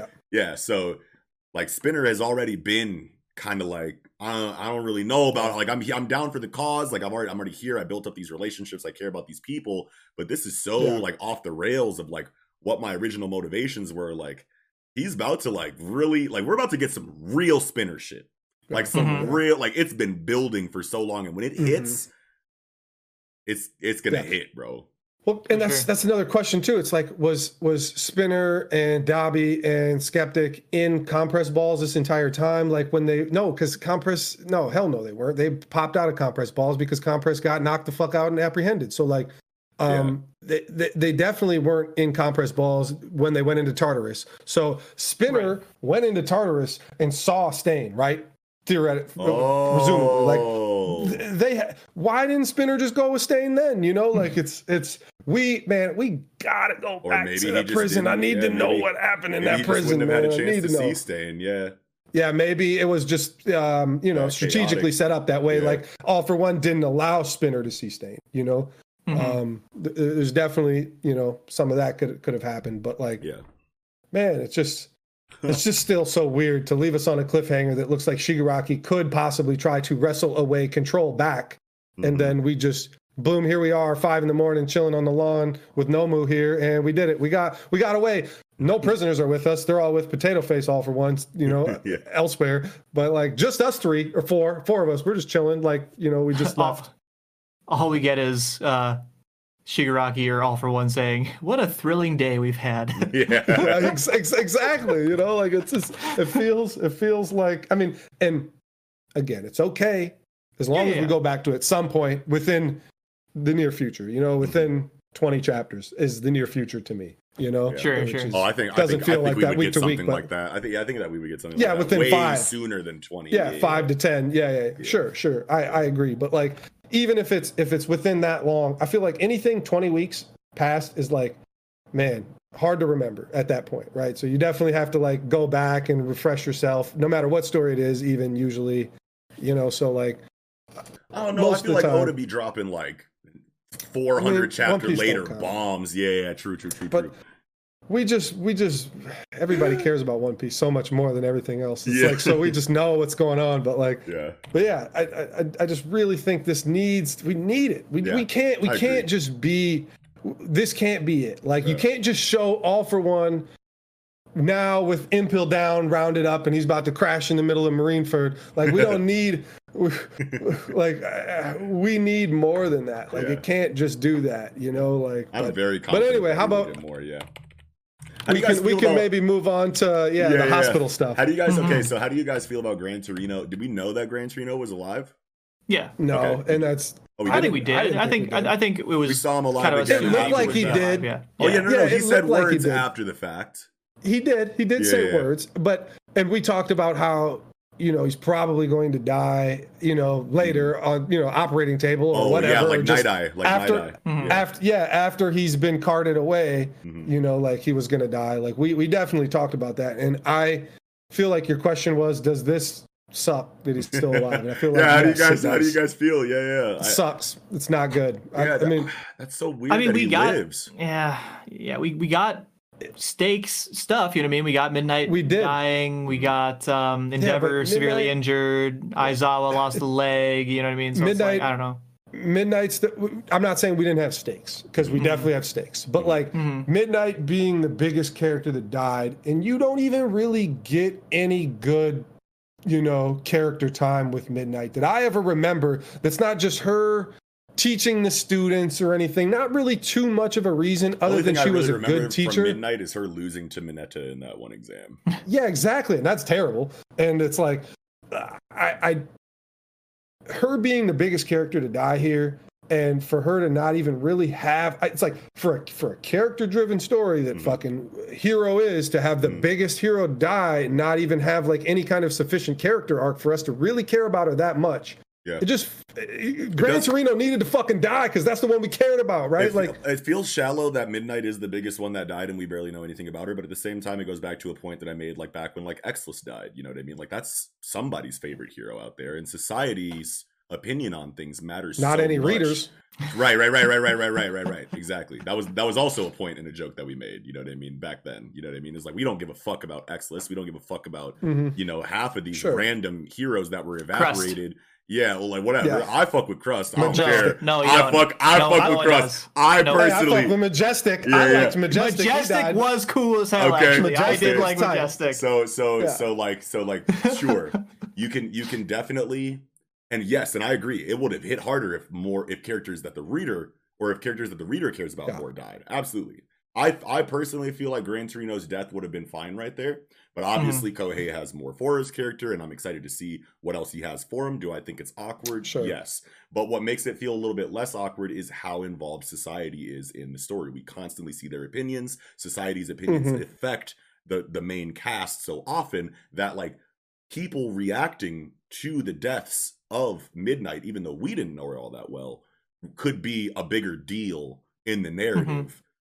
After now that she's gone, you know what I mean? Like obviously the students are going to be affected significantly because that's their teacher. Yes, it sucks for us, but at least we'll see that ripple out in you know, more ways, you know, in the story than just the shock value of the death and then how we feel about it, and that's it. You know what I mean? Well, and I felt like this was a good spot. Like Eraserhead and fucking President Mike are talking about her. Like just do it right then. Like right now, have those two fucking flashback about all their good times with fucking Midnight. Yeah, that would be good. It was served on a fucking silver platter to happen, and I thought it was going to happen, and it didn't happen. I was just like, why am I supposed to care that much? The window is closing. Though? The window is quickly closing. Yes. Yeah. So, but anyway, how about Aizawa looks a lot like Lieutenant Dan right here, right? Like from fucking Forrest Gump, like missing a leg. Look at him. That's fucking Lieutenant Dan, bro. I haven't thought about that in so long. Yeah. And man, Foghorn Leghorn being their doctor doesn't help me out too much either. I do not love that. I said, your leg is gone. Missing there. It's just like, bro, like, like this literally looks like the fucking chicken that fucking Peter Griffin fights. Like, yeah. Why did we? Come on, man. Come on, Horikoshi. Come on, man. Like, I love that. You want to know why I love that? Because this character's design does not matter at all, and it's cool to see right here, right? Because it's funny, man. That is funny. Yeah. I don't give a fuck about what this doctor looks like. He's here to give us the line of dialogue, and we'll never see him again, probably. But they and the translator really missed the fucking, you know, big. I say, your leg's gone there, boy. You know, like that would have I'd been dead. Because Time Warner would have been like, hey, wait a minute now. Yeah, we already see what you're trying to do with Marvel here already. Like, you know. Yeah, Warner Brothers would have been like, all right, we need 20,000 for that reference, bro. Shoto is super burned. Very burned. And I love how they say like he can't talk because his like throat is burned, like injuries like those. Like that's just like how thorough of a writer Kohei is that he'll give you like it doesn't even make sense for a fire user to have injuries related to fire. You know what I mean? But like that's how hot the fire was. That's how hot the fire was. And you know, it's a different like you never hear that. I can't talk, my throat's burned. I got engulfed by fire. Yeah, I got engulfed by fire, but it's always usually aesthetic stuff that goes away by the next chapter or something. Right, you know? right. But like that's a great touch. Yes. Inhaling fucking combustion or whatever, fucking fumes and all that shit is definitely going to damage your throat and lungs and all that shit. Those are things that writers just ignore because it's like your disbelief, your belief is already suspended. You know what I mean? Because it's a fantasy story, so like we can get away with things like that. You know what I mean? Like, right. Yeah. But I love Shoto like really remembering Star Servant's fucking words as Star Servant was being hauled off to jail. Like it really makes a shit ton of sense to like, especially like when we just had fucking the Phantoms here with the fucking fire and Iori using the bigger fucking shadows of the like it just the what type of shadows fire casts, you know, like it's just really his shining light beckons the dark, you know, like that shit slaps, that's a big line. Yeah, that shit slaps, bro. Yeah, and I love how he I love this page 16, like the close up and like I have to be the one to handle my brother Toya. Like damn, like I'm actually more excited for Todoroki than I think I've ever been in the whole series. Yeah, because it's at least for me, when Todoroki's character was introduced, it's like, yeah, you hate your dad. And then, you know, Deku kind of like helps him over that. And then you're like, okay, well, his character is done. Now he's part of the team. He's not the same character. He's more chill now. He's not as edgy. You know what I mean? Like he's just Todoroki. Then you're like, all right, that's cool. I'm ready for him to just be a part of the team. I liked that about him before, but if it's gone now, whatever. I'm ready for the next phase of his character arc. And then no, his story's not over with his family. Boom, boom, boom, boom. You know what I mean? And then I thought that then his character arc was going to finish with him forgiving his family and then everything is no. Now his arch nemesis is his brother. You know what I mean? It just keeps getting bigger for the Todoroki family, and it almost makes me feel like, did Kohei want to like make Todoroki the main character of this? You know what I mean? And like, My Shoto Academia is the new name of the story, dude. Bro. Like it's been, dude. I feel like it's been for a good period of time. I haven't felt like it's been like that. I feel like it's weird to have such he's the only one where a quirk marriage actually worked. Right, well, like here's my thing is that like and we can come back to this in a second, but like my thing with Todoroki, we don't have to. Yeah, okay, well then we don't have to. Yeah. But like my whole thing with Todoroki is that I thought it was, you know, like I thought it was weird that like Bakugo is obviously the rival and the secondary main character. Obviously, you're trying to show this like big three kind of, or big four if you want to include Kirishima, even though he's not. You know, it's clearly like this is the big three. You know what I mean? And it's weird that Bakugo, the second to Midoriya, he gets a lot of character focus, don't get me wrong. Bakugo is one hell of a character in this story, but like you can't compare to like the what we've seen from Todoroki and his like, you know what I mean? Like this, he's a bigger character in the narrative than Bakugo, even though he's third. Like that's cool. Yeah, well, and Bakugo is Bakugo is just overcoming himself, right? Like that's all it really is. It's like he's just getting himself. He's in his own way most of the time, right? And he's overcoming himself. Where it's like, man, Shoto has everything. Deku don't have, like, Shoto has like all of the things that like you would get in a MC of a shonen story, which it is cool to do that because it's like, man, if you know, maybe Deku isn't your favorite, you know, character, like it gives you three options to kind of root for within the story, and they all feel like a main character in their own rights in different times. So like that is a cool, definitely a cool thing, I think, of because it's like you're almost, so okay, we don't want to do Naruto, we don't want to do a regular rival 1v1 all the way up the ladder forever and ever, and those are the only two characters that matter. Let's throw in a third one, so it kind of feels like maybe like a One Piece monster trio almost thing, but like grow in different directions that make sense. And like, I mean, it's just kind of a new way to. You never really see like a third rival, and even though it's like he's not a rival, but he is for like for screen time, right? Like he is a rival at screen time. Yeah. So I mean, it's cool. I actually do like it, and it's cool. It's just weird. It's just different. You know what I mean? Yeah. It is. And I have always been on the fence about Shoto but not really about his character. It's always been more of the fact that there's more Endeavor, their family situation, and it just seems weird how, you know, he became basically what I feel like everybody should be doing. But anyway, like, what if we get an arc? What if we get an arc that tells us a gang of people try to do this? You know what I mean? But they are either the ones that try to do it for nefarious purposes, and then we get, you know, an arc later where it's a bunch of, you know, quirk marriage, you know, kids that are all in a faction.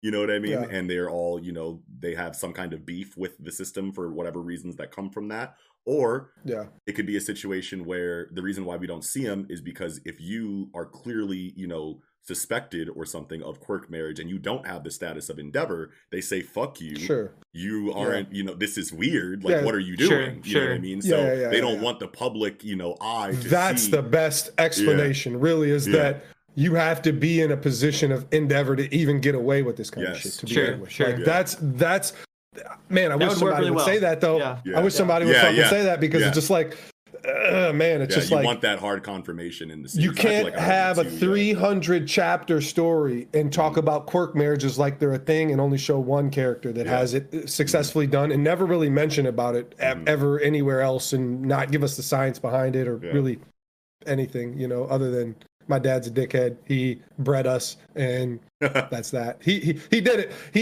What if Dobby is going to go round up all the quirk marriage kids and make a faction of them to like fight Endeavor with, like, your ideals? He would take the broken ones, though, right? He wouldn't take the finished products, right? Oh, like, sure, yeah. I mean, whatever, but I mean, like, that would be like just like such a crazy coup d'etat for Dobby to be like, I'm going to go kill my dad right now with an army of like the abominations that he lived his life to create. You know what I mean? That would be a super poetic final confrontation for like Dobby and the Todoroki family, and that would answer your questions on quirk marriages and why we don't see more. I think that would be crazy, but also at the same time, I feel like it makes more sense based on how, you know, the society is structured in My Hero Academia to just say, we sweep these cases under the rug and they don't get accepted to UA unless you're Endeavor. You know what I mean? Yeah, sure. But okay. Wow. And then so Coma. someone screenshotted this and then quoted the Project Manga Twitter and said, Nick predicted this. You know, I'm wondering. Which one? Just this last panel that Deku was going to be in a coma, and he's like, you know. I mean, a lot of people were in that episode. A lot of people in the chat too were talking coma and stuff like that. Was not my idea, but really. The reason why I brought that up, not to like flex. I wasn't bringing that up too flex. I mean, you definitely did, you know, call that, but a lot of people, you know, did. The reason why is because he also said, you know, I wonder, you know, what other of their, you know, predictions from that My Hero Academia one shot is going to come true. Do you guys remember? Do you guys remember like any other like theories from that episode? Just like off the, like, just in case, like, I don't know. I said everything last chapter. I called last chapter almost the entire way from front to back. Like, and that's why I was just like, when this chapter came out, man, I know that there's more things we said that I feel like happened. Yeah.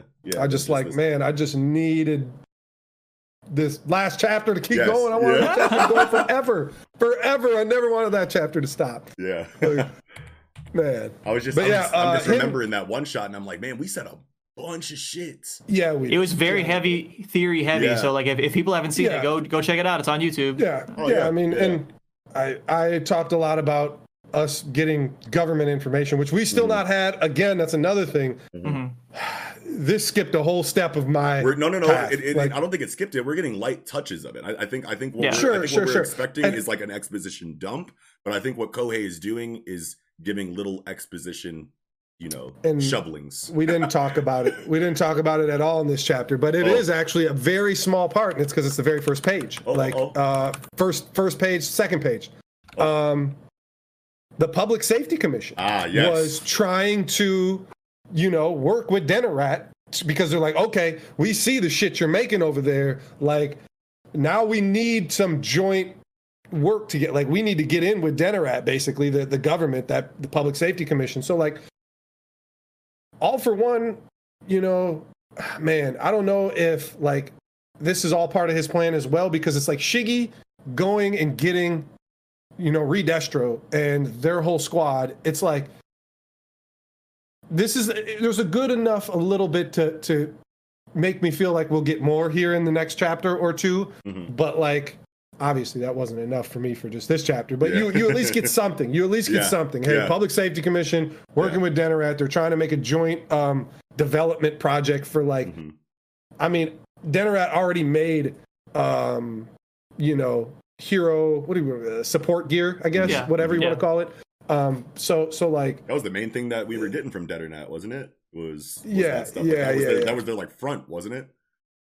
Well, I mean, it's really, and that's the thing. It's like that's why I felt like, I mean, Denorat. I mean, you get Trumpet, who was a high-ranking member and on the board of Denorat, and he's a fucking what do they call them? Just generals or whatever, obviously of the new Liberation Army, and then just having Redestro be, the CEO of this company that's heavily working with the government to do joint development projects to build. It's like that is a politician, right? Like especially in America, right? Like that is exactly what a politician is Redestro too. Like it's just like I felt like this is everything the direction we needed to take. Like we just barely grazed the surface, and I was like, when I read this right away, I'm like, yep. Hell yeah, here we go. Yep. And then we cut back to the fucking prison shit, and I'm like, okay, fine, we didn't get it here, but here's the prison shit I wanted. And then we go to the hospital, and I'm just like, I didn't get it either. So are you gonna be okay if this is how this information is delivered to us throughout the series? Yes. Like where we don't get like we get it all. Right, okay. So you're cool with, as long as we get all the information, you're cool with it being broken up into chunks that you have to go back and reference and get the whole picture. But like obviously you want just a whole chapter or 2 or 3 of just heavy exposition dumps inside of the government. At least one. And I never expected all that, but like just 4 pages in this chapter. Yeah. And then you can jump back around 4 pages in the next, and you just get enough. And I guess that's kind of a lot, I would say, back to back, like 4 pages in the next like 5 chapters straight, because I felt like I even said that, like, I feel like it was going to jump back and forth between government and what's happening with UA, because it's really almost one and the same. I mean, the government and UA are really UA is an extension of the government, basically, right? So like, I felt like it just would all trickle down nicely to like, you actually like start way out here. I got to back up for this, and like you keep moving the information in until it connects together, right? Like it starts kind of farther out. Like that's kind of how I felt like it was going to go, which it almost is like that here, but it's like, no, we get like 7 pages of hospital time. That was cool, but I just didn't think it's to be expected. It shouldn't. Yeah. I just didn't think it should be 2 chapters after the conclusion. I felt like it should have been 5-6 chapters after the conclusion when we're really starting to look at this stuff, because it's just like, man, it's just like if we got more Tartarus, we didn't need it all. We got more government stuff. We don't need it all. We just needed more. I would have been really happy with that direction, but it's fine if we get it. Yeah. But if this is almost it, maybe we get a tiny flashback of what really happened at Tartarus just at the end. We don't get any government shit whatsoever, because we totally could just never explore it, because that's the direction this chapter took, basically, is we have just a tiny fucking sliver of Public Safety Commission fucking, they did a joint project with fucking Denorat. Obviously that makes sense. They make hero fucking gear anyway. Like, but it was more about like Redestro's character, like, oh yeah, like both my rage side of me and my real side of me, both for one time I had both faces that were overjoyed at the same time. Like that's not something that's like kind of how Redestro's quirk works, basically. Like he compiles all his fucking rage on the side, stress, and it has like 2. He is effectively living 2 lives at all times just to maintain his quirk, basically. So, like, an interesting thing about that, right? So, like, correct me if I'm wrong here, but, like, this scene we're seeing at the beginning of this chapter with Redestro, he says on page 1, like, there, ever since our holy war in Deka City, there have literally been 2 of me. Like, and now what you were saying, is figurative. But this Redestro in page 2 and 3 is, like, a stress shell. He melts in page 3. He's not even there. His other body is elsewhere, because this is where does it say this? While the Jakku hospital raid was happening. So like Redestro's at the mansion, and he's also in this building. Yeah. Which I like. I don't understand. I don't understand that either at all, and I don't understand why you bring it up. Like, why even have the scene? I don't. Is he gonna do this? You're totally again? right. He melts away completely, and I did not. I didn't tie those together. Like, it wasn't figurative. Like, yes, he does figuratively have two phases, but he says literally, and he melts away. Like, so I'm like so like I don't get it. Yo. I'm sure it's good not to get it though. At the end of the day, even though as long as one day we get the information to get it, I think But I just because we don't get it now doesn't mean like obviously this is going to make sense somewhere along the line. But like Redestro's been apprehended. Like that's the other thing too. Like we went to Tartarus and now we went to all these other prisons to break people out. But like they just apprehended. What was the number? Like 17,000 fucking villains or some crazy shit. Yeah, some crazy number. It's like, did you save any of those people? Like, was that part of this mission? I mean, it doesn't feel like it. All for One does say in this chapter, what did he say? The sudden rash of violent escapees should hamper the authorities pursuing me. Mm-hmm. He actually was not looking to rescue anyone. Yeah. He was looking to sow chaos to get them off his trail so he could have Shigaraki rest and so he could, escape or whatever. I feel like out of all these other prisons, right? Bagu prison, Kuin prison, Xi'an prison. Yeah, like that makes sense that he's just those are regular small time crooks in those prisons where it feels like anybody you acquire at Tartarus is somebody you want on your team. Yeah. Yes. Just feel So, agreed. Okay. Yeah. Yeah, that's good. I agree with that. But he's not like trying to like save Redestro or whatever. I don't. They don't care about Redestro. Yeah. Redestro's a stepping stone. Not now. Not in this current time or whatever. I agree. But I'm just saying, the head CEO of the fucking most foremost hero weapons support gear inventors, that's a very very important person to have on your team. Up to a certain point in your plan. I feel like after a certain point, it's just going to be, I'm the strongest thing on this planet and nothing can stop me. I don't care. Yeah, I don't need political. And what kind of, whatever, I mean? Like, I think that All for One is at a point now where it's like, fuck Dead or Not. It's All for One and that's it. You know what I mean? Like, Sure. But man, I just want politics, man. Yeah, we gonna get that shit. Man. We got little breadcrumbs. How about? Yeah, they're kind of there. But so how about Deku in the coma? We could talk about it. I think it's really good. Like, right? Like, I mean, just like, what do we think? Like, biggest questions I have: when is Deku going to wake? When do you guys think Deku's going to wake up? And what do you guys think his mom? How do you guys think his mom is going to feel about this?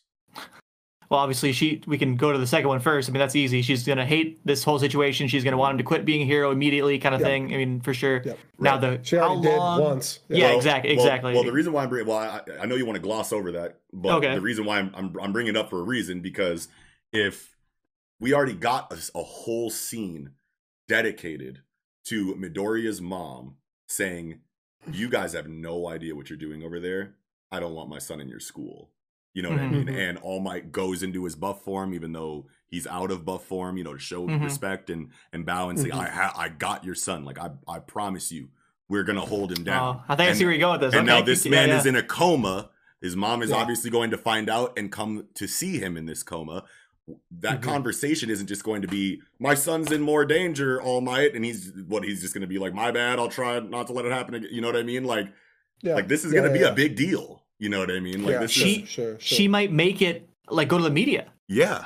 And be like, look at what they did to my son. Like they sent a boy to apprehend these criminals. And this is after All Might himself bowed to me in Tall Might form and told me, I have nothing to worry. Like I could totally see her turning the fuck all the way up for this. You know what I mean? That's a great point. Yeah. Very good point. Very, very good point. We could get a Moms Against All Might committee. You know what I'm saying? Like we could get all types of shit. Moms Against UA and Moms Against there could be a lot of things in play with very angry Midoriya's mom for sure. Because I just don't think that you have that scene from 95 or chapter 100 or whatever it was, just to put Deku in a way worse situation that his mom has to be aware about. Like, she has to be there. Come see her son in this situation. Yeah. So like, what? She's just going to be like, charge it to the game because All Might came and talked to me before, so I just have to trust. Like, no, this is maternal stuff now. You know what I mean? So, You always think like, man,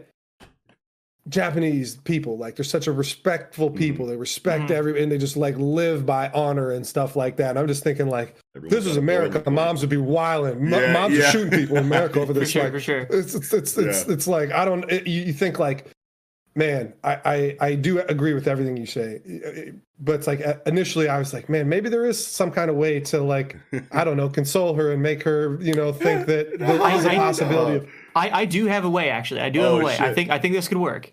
She comes here, she sees Midoriya, right? She's obviously super upset, like really upset, right? That's when All Might has to literally go, let me level with you here. Deal. Yeah, he's actually the guy. He's actually the chosen one. He's the one bastion we have against all of the shit that just happened. You need to let me keep going with him. Yeah, he's our only hope. And then she's like, he's the chosen one? Who chose him? I did. It's fucking like angry mom punch. Like, you know what I mean? Yeah. But you know what I mean? That could work. But besides that, I don't really see much out. I think that is the only way that it goes at this point, because it has to be a different conversation. Exactly. And it has to be so different that like you can't even try to say that this is the same situation. And the only way to do that is by saying, okay, look, I'm All Might. Your son is All Might now. You know what I mean? Right, like, exactly. Yeah. So how long the coma will be. Yes. Now here's where I think it's pretty likely we'll immediately jump scene here. Like just as like we're saying, Kiko, like you have this huge cliffhanger at the end of Tartarus, right? Like, oh damn, shit's about to go down. Change scenes entirely, right? We have here we go, boom, Midoriya's in a coma. Oh my god, cliffhanger. Change scenes. Yes. Really piss him off, right? Really get that cliffhanger teeth into your soul, you know what I mean? So then boom, we can like immediately switch scenes. Now, how long is he gonna be in the coma? I don't know. We were hypothesizing on the one shot like long time potentially, right? Like he could get taken to America, have him chill in a hospital in America for some months or whatever, you know what I mean? I could totally see that. It's like, yo, these motherfuckers are trying to get one for all from you. Yeah. And you are you can't move.